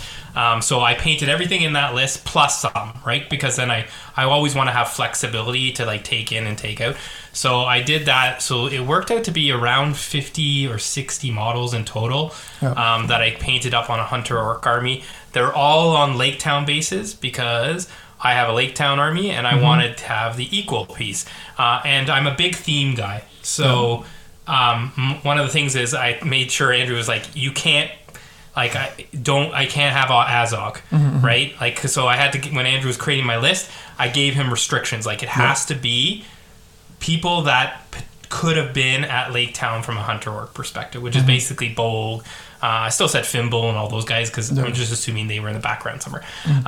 So I did finish all those. I also painted, I believe, three Blood Bowl armies. So those were my in-betweens. So I did Snotlings, I finished an Ogre army, and I finished the Necromancer team, or the ones that looks like Halloween. So I did 3 of those. And then I painted Treebeard for fun. And it was funny because you had said, like, I think Garrett is the one who plays Fangor. He has all the models, and he buys it. And then I buy it. And I finished painting it, and Andrew goes like, how is the guy who doesn't play this army finished painting it before you even... that's your army. So anyways, I did do that as well. So, and then I peppered in here some Rohan stuff that I needed to clean up. But, you know, I got just over 100 models, which is low, because the year before I did 241 models. Yeah. So I was happy with what I got out. I actually got to play the Hunter Orc armies before the lockdowns happened again. And I loved it. I mean, Andrew, the list you gave me was very competitive, I can tell you that. I've never seen the power of a Warhorn, by the way, because I never played an army. I had Rohan, but I never put a Warhorn in it. You don't need it for them, You don't need it for them. Yeah. I mean, the Warhorn was a game changer. I couldn't believe how much of a game changer it is. You just park him in the back, and everybody is safe. Like, it was so good. Like, there were so many times where that Warhorn came into place, and I couldn't believe how powerful it was. Anyways, the army is great. Bolg is a beast. Oh my god. I sent him into a Rohan. I played a Rohan guy, and he couldn't kill Bolg, and then Bolg got into the lines, and you get, like, more than 5 kills with Bolg. He becomes a monster. Like, you cannot... Like, first of all, he's got terror now all of a sudden, and nobody could charge him. And then he kills everybody that kills him. And it was just... I couldn't believe how powerful he was. Anyways, I had a great time with it. Good. But yeah, I finished up my challenge army as per the plan, and I finished in July, I believe. So I think so. I think you were like, I think you actually finished the army probably in like May or June, but you finished the display board as well in July. Correct. So. Correct. That's right. So you were well finished like 6 months in advance. Okay, so let's dive into the Hobby Challenge for 2022. Now, Don sent me these notes, and he wrote 2020, but I assume he's getting some 2020 recoil from what's going on this year. So let's switch it to 2022. So I think he's probably already walked through the rules for this, but essentially 800 points were the models, a minimum of 30 models, cav count is 2, monsters count as 4, converted models count as 2, but like a real conversion, none of this hand-in-head weapon swap. That doesn't count. But Chris, you've taken on a new challenge in addition to that. I have. So my army of choice is going to be the Defenders of the North. So I'm going to add to that. So that should be fine. I'm going to have, I believe, 50 models because I bought 2 boxes of Dale. And then I bought 12 Knights, and then I think the characters, which are 4. Like the King, Bard, I don't remember the other 2, the Dwarf guys. But anyways, I bought all those. So that's the army. That's my army challenge. That's more than 30. That's good. But in order to encourage you guys to try to finish the challenges here, I have made a thing. I will paint equally amount of Lord of the Rings models, okay, for everything that you, Don, and Garrett complete. So, in order for me to pass the challenge this year, not only do I have to finish my 750, but my model count has to be the sum of the 3 of your model completed. So that's the extra challenge, right? So if you finish a 30, Don finishes a 30, and Garrett finishes 30 models minimum, I have to paint 90. Right. So, well, I'm actually going a lot further than that. I'm for my challenge army, it's probably going to be based on the rules, probably 60 or 70 models. So, well, there you go. So if you finish 60 or 70 models, I have to do 60 or 70 models plus whatever Garrett gets, which is about 5. Yeah. And then whatever Don does, which is probably about 100. So I think I'm going to be somewhere in the range of 150 to 200 models I'm going to have to paint this year. But this is to kind of encourage you guys, but also force me to get beyond my 100, because I did go into a painting slump for like 3 or 4 months after I finished the Hunter armies. So I really want to keep my painting up. And let's start this. How many models have you painted to date yet? To date yet, 0. No, I'm an accountant. I'm doing year end, so That's right. Not even looking at a model. fair. But end of December, I did have some time, and I went hog wild on my Rangers. So the reason why they were 65%, 70% done is because I went like crazy in that 1 Correct. week off, and it was so much fun. But anyways, so for yourself, how many models have you painted? I'm at 6 already. 4 on the table, which are almost done. So I would say by Friday you'll see a picture of them. So that would get me to 10 Lord of the Rings, and I have 1 Blood Bowl model done. So I'm at 11 models so far, and I think I gotta pace that in order to keep going. And to be honest, I'm trying to avoid. I waste too much time on iPads and stuff like that, and so I find like I've got to do something different, and that's what I'm also trying to do is get away from that kind of stuff. So, but I have a whole bunch of stuff ready to paint. So Nice. Okay. So in terms of my 2022 challenge army, we'll get into this. I have a very ambitious challenge army. So first off, I have to finish my old 2021. I'm dead set on this. That does not count towards this. This is sort of, I wanted to get this done from last year. So this year's challenge army is Mordor. Okay. I'm going to do, essentially it's like 16 black Numenorians, give or take, but I'm converting them from Army of the Dead. Okay. So yeah, I like that idea. I got a good deal on them, and I found a couple cool bits of artwork online, and I'm really excited to try them out with this the Black Numenorians. Because quite honestly, the Black Numenorians that GW sells, they're disgusting. I'm sorry. yeah, they don't look good. Yeah. And then I'm going to put on top of that 16 Morannons with some spears and some shields, a Shadow Lord on Felbeast. The Felbeast just arrived today. The Witch King, the brand new one, on horse. Razgush, who just arrived. Some Bat Swarms, some Felwargs, and some Orc Trackers. So you got some easy paint ones in there, because I feel like the Bat Swarms are a quick paint. It's like Wargs. Wargs are great. You want a quick paint? Wargs are a great, easy, quick paint, especially for a beginner. They're like a beginner painter. If you're ever into this for beginning, like you know how to dry brush. I mean, you can pretty much get a decent model on the table. So, well, it sounds like I got a lot of models to catch up to paint on to match that. That's right. I'm gonna paint that. I'm gonna paint that Witch King too. I got that as well. I love it. I'm just gonna paint it for fun. I did say I was gonna do a Riders army. Who knows? I might have to actually purchase a whole bunch of armies now to catch up with you guys, because I have 60 in the Dale army, so that's about there. So if I need more, I have a whole bunch of like characters that I haven't painted. Like I have like Hurin and all those guys. So I have a whole bunch of these like Spaggle. I got the Fangor 4 or 5 models I still have left to do. If beyond that, I gotta buy a new army. So I'm gonna probably go with. So where I'm gonna probably reach out to you is, again, in the 2022 series of can Andrew make Chris a champion at a tournament? Can you give me an Easterling army that I can win with? We'll have to wait till the new book comes out. But Yes. once the new book comes out, then I'll purchase that army probably, most likely. I think I can work on some there for you. Yeah. Now I got something for the Christmas, and it's the new Pro Acryls Yes. the painting. I got those. I am super excited. I've seen so many good reviews of those online, and I want to use those paints for the new Mordor army. I've seen like people, and I also want to try wet blending as a new technique. Like I do a lot of glazing. I use the wet palette for some other sort of layering and that kind of thing. But I really want to try like wet blending with those new Pro Acryls.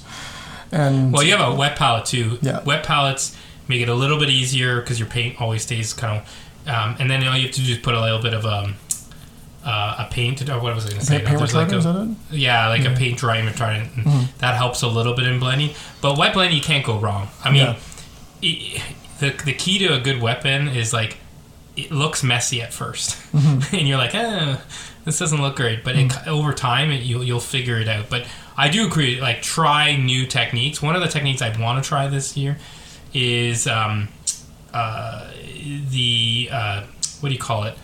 Vallejo has the paints, but it's like an oil base, that you paint all over the model in oil base, and then you rub it off with mineral spirits. Anyways, I've been trying that out. I want to try that out. Okay, I know what you mean. Where you would hit it with like a gloss varnish, and then you would wash it, and then use the mineral spirits to pull it out. Correct. You use like an oil wash, and then you use mineral spirits to like strap it off. I want to try that this year. I might use a couple like Age of Sigmar models to test it out before I do it on Lord of the Rings, because I don't want to ruin Lord of the Rings models. Yeah. That's my theory. You got to gloss varnish. That's from what I've seen. The gloss varnish is key. Yeah. If you don't do it, there's no pulling it off. You're screwed. That's right, exactly. So I know the other thing that's on my list that I guess could be included in the challenge is I have picked up a Radagast, and so because I want to do the Vanquishers list, and I've got 3 models finished for that. I've got to do a Gandalf and I've got to do a Radagast for that. Radagast and on Slay. And we, Garrett Dawn and I bought the Rohan Stronghold just because it was such a great deal, and we wanted to use it for our one of our tables, essentially, for the Canadian Shire. And we thought, well, geez, this is a table unto itself. Perfect. Let's just do this. So we got it, and we're collectively splitting it apart, and we're going to be painting that up. So, yeah. That's what Don needs his airbrush for. That's an airbrush job. Oh, yeah. You don't. Yeah. That's either you're airbrushing those or you're dry brushing those. Don't do anything else. So, is it just? So, what is your plan? You got the Defense in the North stuff. Are you doing any other painting, like any other Blood Bowl teams, anything like that? I do have the 2 Blood Bowl teams from the starter set that I never painted, so I'll probably finish those off. That gets me to about 11 painted teams. I have a lot of Blood Bowl teams, so I'll be doing those. Like I said, I'm waiting for this pandemic to end at a point in time, because what I'd really love us to do is have like every 2 weeks a little mini tournament for each other where we all just get together to play a game against one person, and then have a league for like 3 months, and then have a tournament. Like I'll have it host at my house or something, and we play it. I've been dying to do that, and you guys are like, well, I don't have armies. I know you guys have the ones painted. I was like, I can give you each a team of your choice, and we can make it happen. Anyways, so I do plan on doing that. I do have some the new orcs from Age of Sigmar that I like, the new models of all the Cruel Boys. Yeah. So I might do a couple of those, but my primary stuff's got to be Lord of the Rings, and it's because honestly, I love Age of Sigmar. It was good, but ever since you guys got me into Lord of the Rings, I don't think there's no turning back. I love this game. I don't know what it is. I mean, I talked to Dawn a little bit about it. This whole the might, the fate. I feel like there's some more control in this game. Is there powerful armies? Yeah, but it's not like. It's not rampant like it is in some of the other games, which is not a problem. It's just for me, there's something I really enjoy about this game. So yeah, same for me. I mean, I find the rules are a lot tighter. I find the community is a lot better in some ways. I mean, like everyone, there's always elements of that like whack gamer who, takes it too far. But like I find in this community, it's really good. Everybody is connecting with everyone else. The armies themselves, you look at them and you like, there's a nostalgia to them because like everybody grew up with Lord of the Rings or The Hobbit. You know what I mean? So when you see those models, you're like, there's a connection that you don't get with anything else. And it's like so many different things I can think of. But like, I love Lord of the Rings. Yeah. I mean, for a theme guy, I'm a big theme guy. For a theme, this game has some of the best theme you're gonna get. Like I think with Age of Sigmar, the theme can sometimes come and go depending on where it is, and same with 40k. It's like, but this is like the theme is consistent. You really can build. You can play the competitive stuff and still be very thematic, and that's what I like about it. Like if you that's the other reason why I like the Vanquishers or even like some of these legendary legions, because not only are they competitive, but they are thematic, right? It's not this like, this person was never there. You know what I mean? Like the Legendary Legion is what this game should be. So if people are complaining about Legendary Legions, you shouldn't. This is what the game should be. Like, yes, there's going to be some powerfuls, but there'll be another Legendary Legion that comes out and be like, this is the anti to the Vanquisher, or this is the thing, and then it's just no one's going to play Vanquishers again after it gets beat 17 times. It's no one's going to play it again. Right now, I mean, look, how many tournaments are actually happening right now? Not very many, so you can't really use that as a judge of have the top players all come out. Listen, I know you have your situation and whatever. So I'm sure if you're out playing and you went up against Vanquishers, I think I put my bet on you. I think so. Thank you. That you would probably be able to get around that. But that's what I mean. Like, not everybody's playing. Not all the top players have come out yet and played yet. So we'll see what happens when things open back up. I've already built the ideal counter to Vanquishers. Exactly. And I tried it out in Tabletop Simulator, and oh man, Vanquishers just flopped in their best mission. And I'm like, okay, cool, that's good to know. There you go.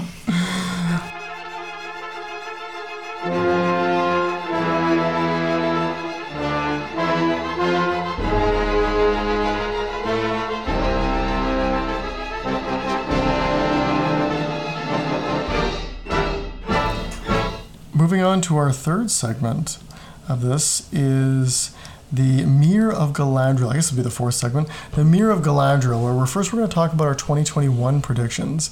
And then I know Chris is chomping at the bit for this. He wants to know what my 2022 predictions are going to be. That's right. Carefully held secret. But anyways, getting to the 2021. So I'm going to run through my 5 predictions. Chris is going to run through his. And then we're going to talk about which ones we think we achieved and which ones, we'll give each other a half point for the attempt. Okay? Yeah. So for my 5 predictions, I said, number 1, we're going to have a Hobbit supplement. Number 2, there's going to be a plastic Azog model with armor and the option for a stone flail. I said a signal tower. I said a catapult troll. And then I said a Lord of the Rings supplement based on sort of like the Far East. Those are my 5 predictions. Okay, so here were my 5 predictions. I said a elven character, mounted preferably. I said a Hobbit supplement, so basically the beginning of the Hobbit, so basically the journey of Thorin. Then I said 3 mounted ring wraiths, like a box set. Yep. I said an Ent multi-kit, Quick Beam, or the other one, Beach Bone. Yeah. And then the model I've been waiting for. Spoiler alert, didn't come out. Nope. Braga, Captain of Lake Town. Yeah. Those were my 5. Those are your 5, okay. So we've set our 2021 predictions. How did we do? I think due to the vagueness of my first prediction, a Hobbit supplement, I succeeded, not by design. The fall of the Necromancer, I think, surprised everybody, so I'll chalk that one up. I'll give you the point. I mean, to me, it is a Hobbit supplement. I think I think you get a full point. I would give a full point. Okay, I appreciate that. The funny thing is, I said, a plastic Azog model with armor and the option for a stone flail. At the time of me making this prediction, I didn't realize that already existed. It's the one with Thorin, right? On ice, like that one. Yeah. So I'm like, well, okay, let's just... I might give myself like a tenth of a point because I thought there was a need for it. And then the last one, due to bloody, I'm assuming COVID and supply chain and whatever, a Lord of the Rings supplement based on the Far East. I mean, come on. Defense of the North. I mean, Defense of the North is exactly that. It's meant to be, it's going to be the Easterlings book. Yeah. I think, but I do think that's going to come out in 2022, so you lost out on that one. Maybe a 25% of a tick. Okay, I'll give you 25% attack. Okay, I'll take it. Because it was announced. It was announced. It was announced. So you can't even make it a prediction for 2022, but technically it's 2022. Yeah. Okay. So how about yourself? How many predictions did you get? Okay, so I did say there was a Hobbit, but I'm not going to give myself a tick because I specifically said it was going to be around Thorin. Yep. The 3 mounted ring wraiths. So here's where I want to have a tick. Because technically they did release... Now they come in 3 packs on mounted, but they're not new. And that's the problem. It's like fine cast. And so I was hoping, what a perfect time. They could have sold thousands of them. I mean, to be honest, everybody was playing the Black Riders at the time. I think people would still buy them today. Oh, yeah. Why they don't do this drives me crazy, but I want to get a half tick because they kind of put it up. Yeah, I'll give you a half 3 of tick them on that together, right? Because they used to be sold as singles. Yes. The Ent, I'm getting a full tick. Yeah. Because I did say... this was before they were spoiled. My prediction was done before it was spoiled. Yeah. Don can account for that. And I did say Quick Beamer and Beach One, and they did come out. The only thing I didn't get right is I said it would be... why they wouldn't make it a multi-kit. Yeah. That was an easy win to kill 2 characters with 1 stone. But anyways, I bought that model. It's beautiful. And then Braga, I did not get. Still hoping. I'm still hoping. That's right. Here's my theory. He will come out because they're showing this...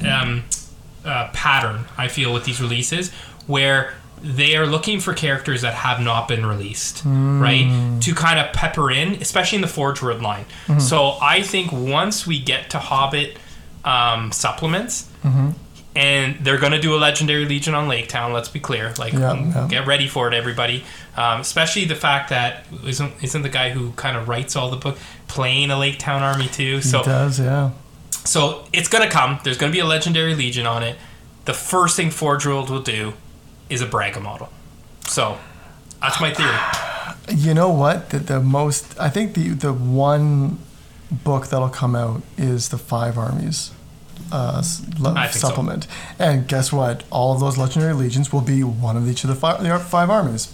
And unfortunately, that will be Survivors. So Braga, I think, will get missed on that supplement. All right, well, you know what? Wait till you see my predictions for 2022. Okay. So I think I rounded out probably with about 1.3, 1.2 out of 5, which is pretty atrocious. And you yourself ended up with a nice hefty 1.5. Well done, I think sir. so. 1.5, 1.2, depending on if you count that mounted. I would give it to you. It's pretty bang on to me. I would think so. Yeah. Okay, so let's dive into our 2022 predictions. And here's what I'm pitching. I'll go first for one, you go first for one, and we'll alternate this. Yep. Okay, so my first prediction, similar to Don, because I know Don and I have talked about this, is a model prediction. And I'm predicting that there's going to be a plastic dwarf warrior kit. And I'm going to say that they're going to do either... I know with him, he thinks the additional upgrades to transform these like Khazad-dûm dwarves are going to be into like the Iron Guard and the Vault Wardens. He thinks it's going to be in the kit as well. I don't think so. I think they're going to sell that as an upgrade pack. So it'll all be in a single pack. So you'll buy the warrior kit and the upgrade kit because GW loves their upgrade kits, and they'll put that all together. And I think they're going to do that. It'll give them a chance to do a revamp of the Khazad-dûm line. And yeah, that's my first prediction. Yeah, I mean, interesting. I'm very nervous about putting like standard warriors because I feel like Games Workshop are just not touching those things. Like they're just leaving it as that's the base model all the time. I mean, I'd love to see it. I think Don predicted Orcs box set, the one box set you absolutely need a new box set on. Plastic multi-pit kit.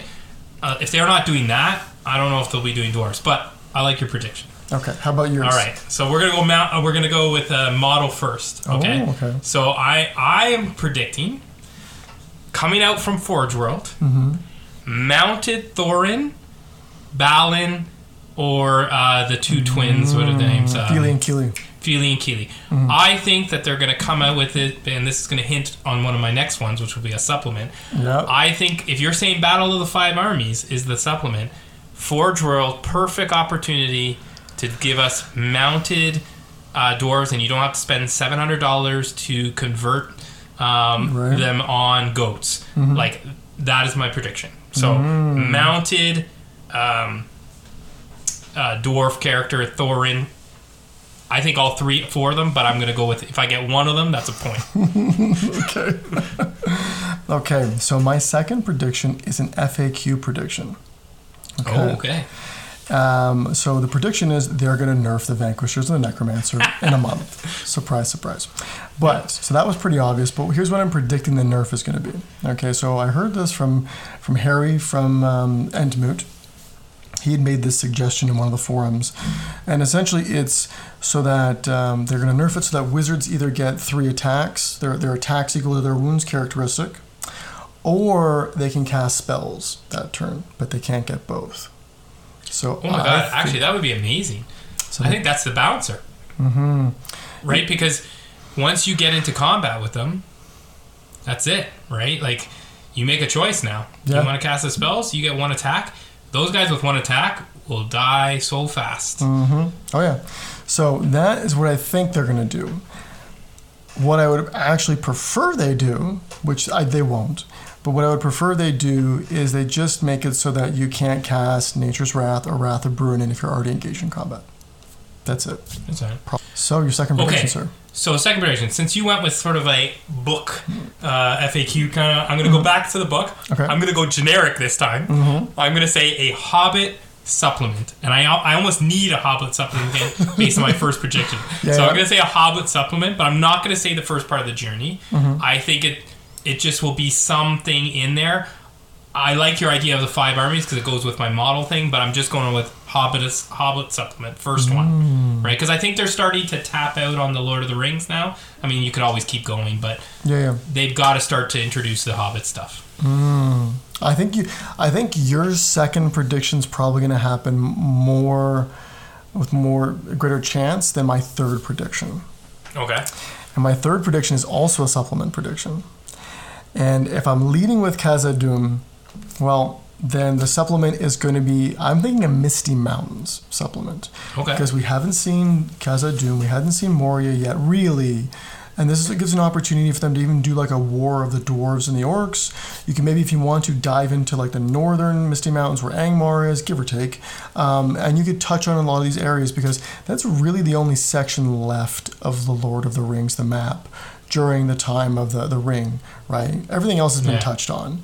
I mean, you've got the Shire's been done, Gondor and the Fiefdoms, Rohan and Isengard, the Fellowship and doing what it did, Minas Tirith, Mordor, Harad, and then the newest Defense in the North. Pretty much covers everything. The only thing left is the Misty Mountains.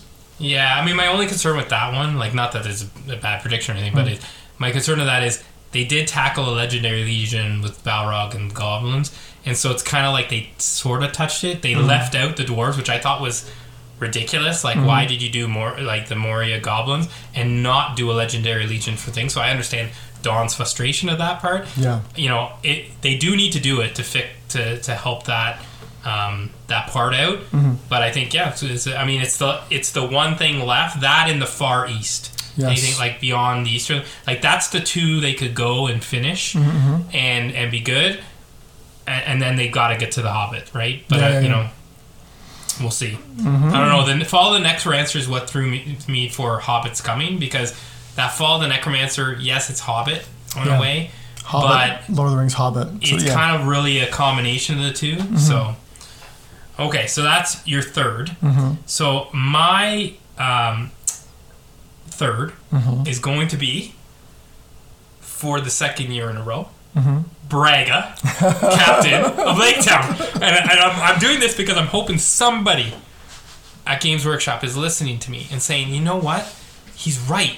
Forge World. Just get one of those guys to bang out, like you just banged out the Knights of Dale. Come on. You're almost there. Braga's very close to that model. So get me Braga so that I can actually, I converted one, so like it's not like I need one, but I like to have a character model. It's really sad to me when I read the rule book and I love that there's a picture of the model. I always love that. It's like the one thing that has no picture. Nothing. Everything has a picture, even if it's a crappy model or Thandril in his PJ pants and all that. You sculpted a guy in a PJ pants, which I hate so much, and you can't sculpt Braga. Right. So I'll be if he's bad looking, I'm gonna be so upset. But that's my third prediction. My third prediction is Braga, captain of Lake Town.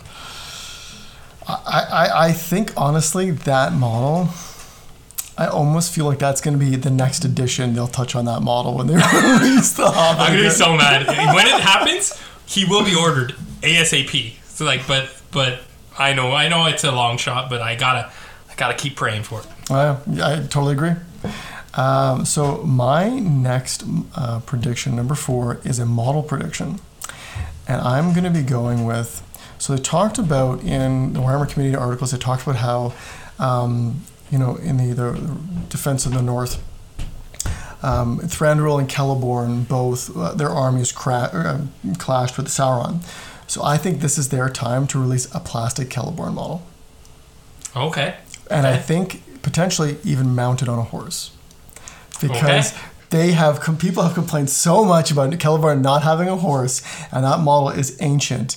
And you know what? I feel like they're going to release this model, and this is that time. You do it now. You do it during this time, and they always create new hero models, and like there hasn't been an elf hero model in a long time. So I think this is going to be it. Well, it's like we plan this because my 4th prediction. Again, a repeat from last year, but I agree with you on this, exactly what you said. I said a elf character on a mount. I put Elrond or Gil-galad. I put one of those two, but I think you're right. I think that Celeborn is another one that could be on that list, but they have to. All of these beautiful Rohan models, the Witch King, you got Saruman on the horse, everything is beautiful, and then you have the ugliest, in my opinion, mounted elven heroes from the past. Like, I get it. Back then they were looking, but they're on the worst horses. Like, you want a nice horse sculpt. So that is my prediction. 4th, with you, let's do this. I'll say Elrond, and then you will say Celeborn, and we will see who gets it. But we both get a point for elven character on a horse. That's right. Happens. That's it. Okay.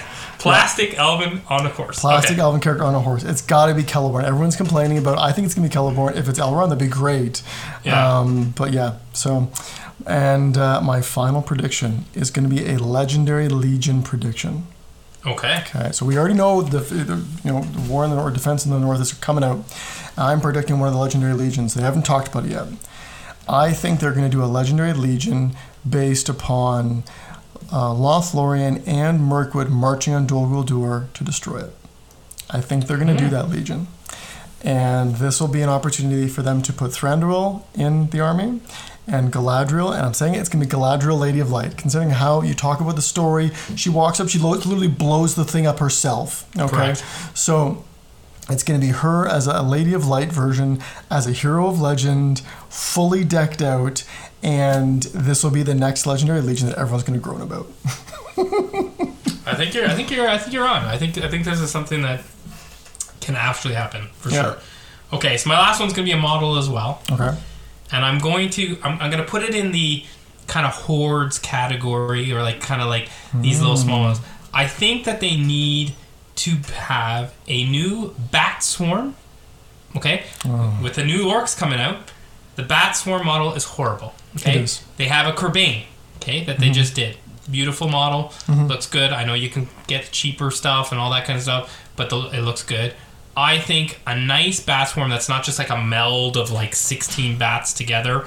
Okay, either that or a new spider, because their spiders are horrible. That's why everybody uses spiders from like the D&D range and all that kind of stuff. Like, get us a good. You have better spiders in what do you call it? Age of Sigmar. Like, get me some spiders that look like the spiders from the movie. So Yeah.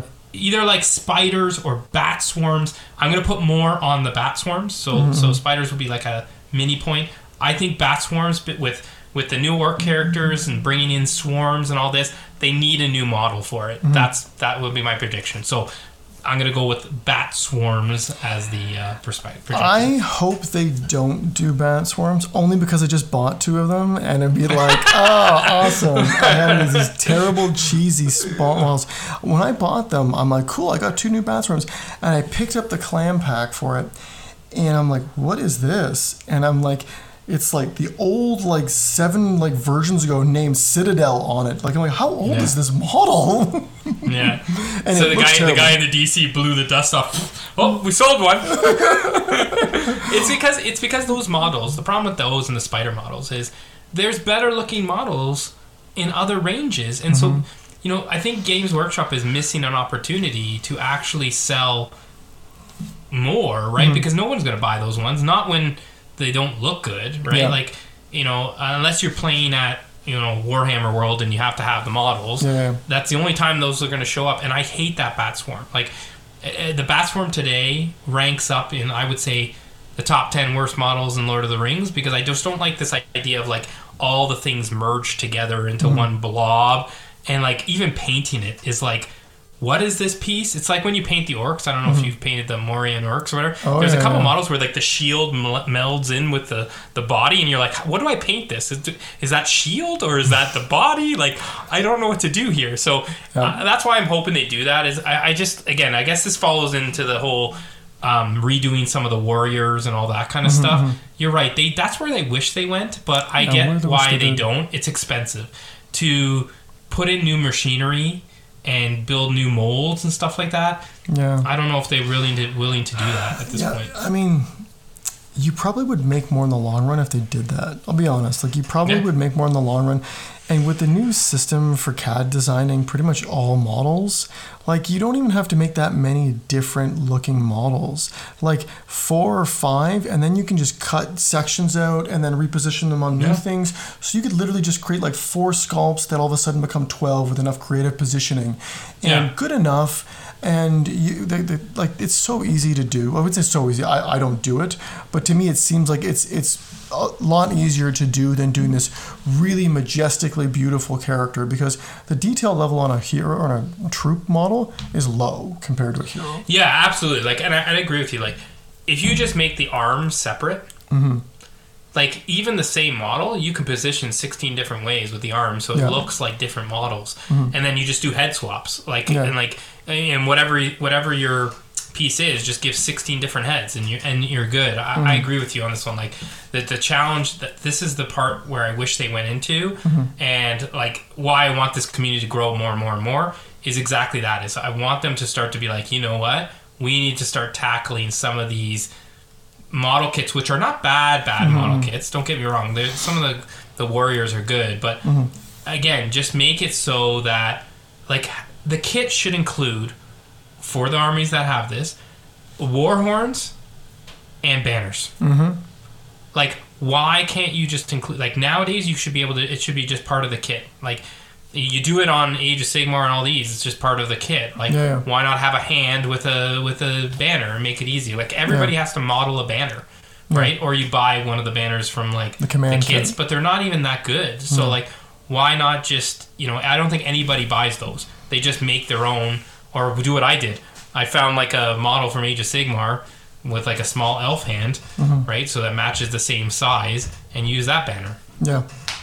Right? Yeah, and I'm really hoping, like, if they did this, that'd really be nice if they had like ball socketed joints.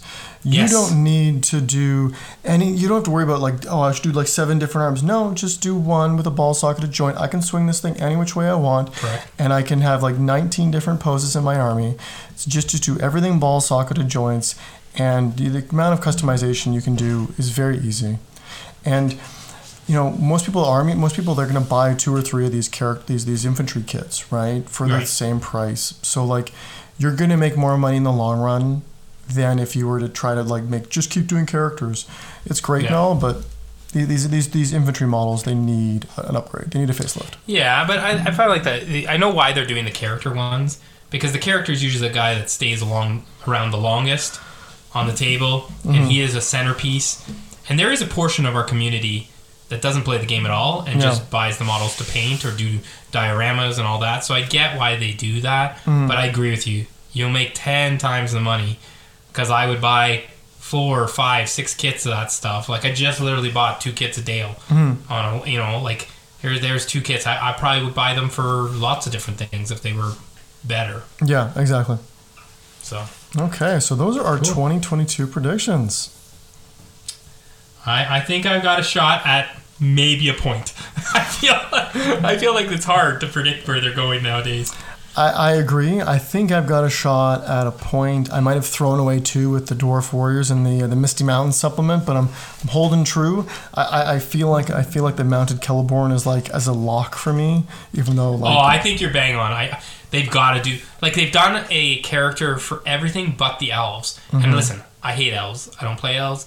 I try not. I actually am painting 2 elves for the first time, and only because they go with my Lake Town army. So Legolas and Tauriel. But why they haven't given a love to a character like that? I mean, the best mounted character for the elves right now is Thandril on the what is it, the elk or whatever. Yeah. I mean, that's the best looking model, but it's a Forge World model, so I don't know if you can count that as part of their plastic range.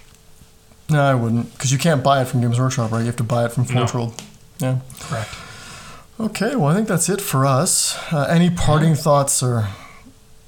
No, I look forward to hopefully this pandemic kind of stopping at one point or slowing down enough for us to get some games in. I know me and Don played a couple games at a tournament, Garrett as well. Get you out, Andrew, and get us playing. Even if we have a board game night that we want to do, waiting for seeing the last board game night. Let's just say Andrew and Garrett fought while me and Don took over control of the board. I'm hoping for that to happen. So that's what I'm hoping for. And I'm hoping that you guys will keep a reasonable amount of painting. I want you guys to do a lot of painting because I think it's encouraging for the hobby. But you don't have to go overboard, right? As long as, I can still win. I don't like to lose, so I will win. I'm going to make that prediction that I'm going to say 40 models ahead by April. That's my goal. See, you made a mistake by making this competitive, my friend. My friend, you know I'm a competitive person. So, all right, the gauntlet's been thrown down. We'll see what we can do. Right. I've got a massive pile of shame behind me. I can pull models out and start painting. I realized I had a lot more shame in my models than I expected. Like, I have a lot more roller rings, which I bought, and I never painted. So I was like, I've got a lot of actually things that I can kind of here and there spatter in and paint and get rid of and get off the table. So my goal is to have every Lord of the Rings that I own painted by the end of this year. All right. Well, that's an ambitious. I would say it's an ambitious goal, but knowing you and the amount of models you paint, it's not really ambitious. That's to be expected. That's right. Exactly. All right, sir. You take care, and to our listeners, a fond farewell. Yeah. See you later, guys.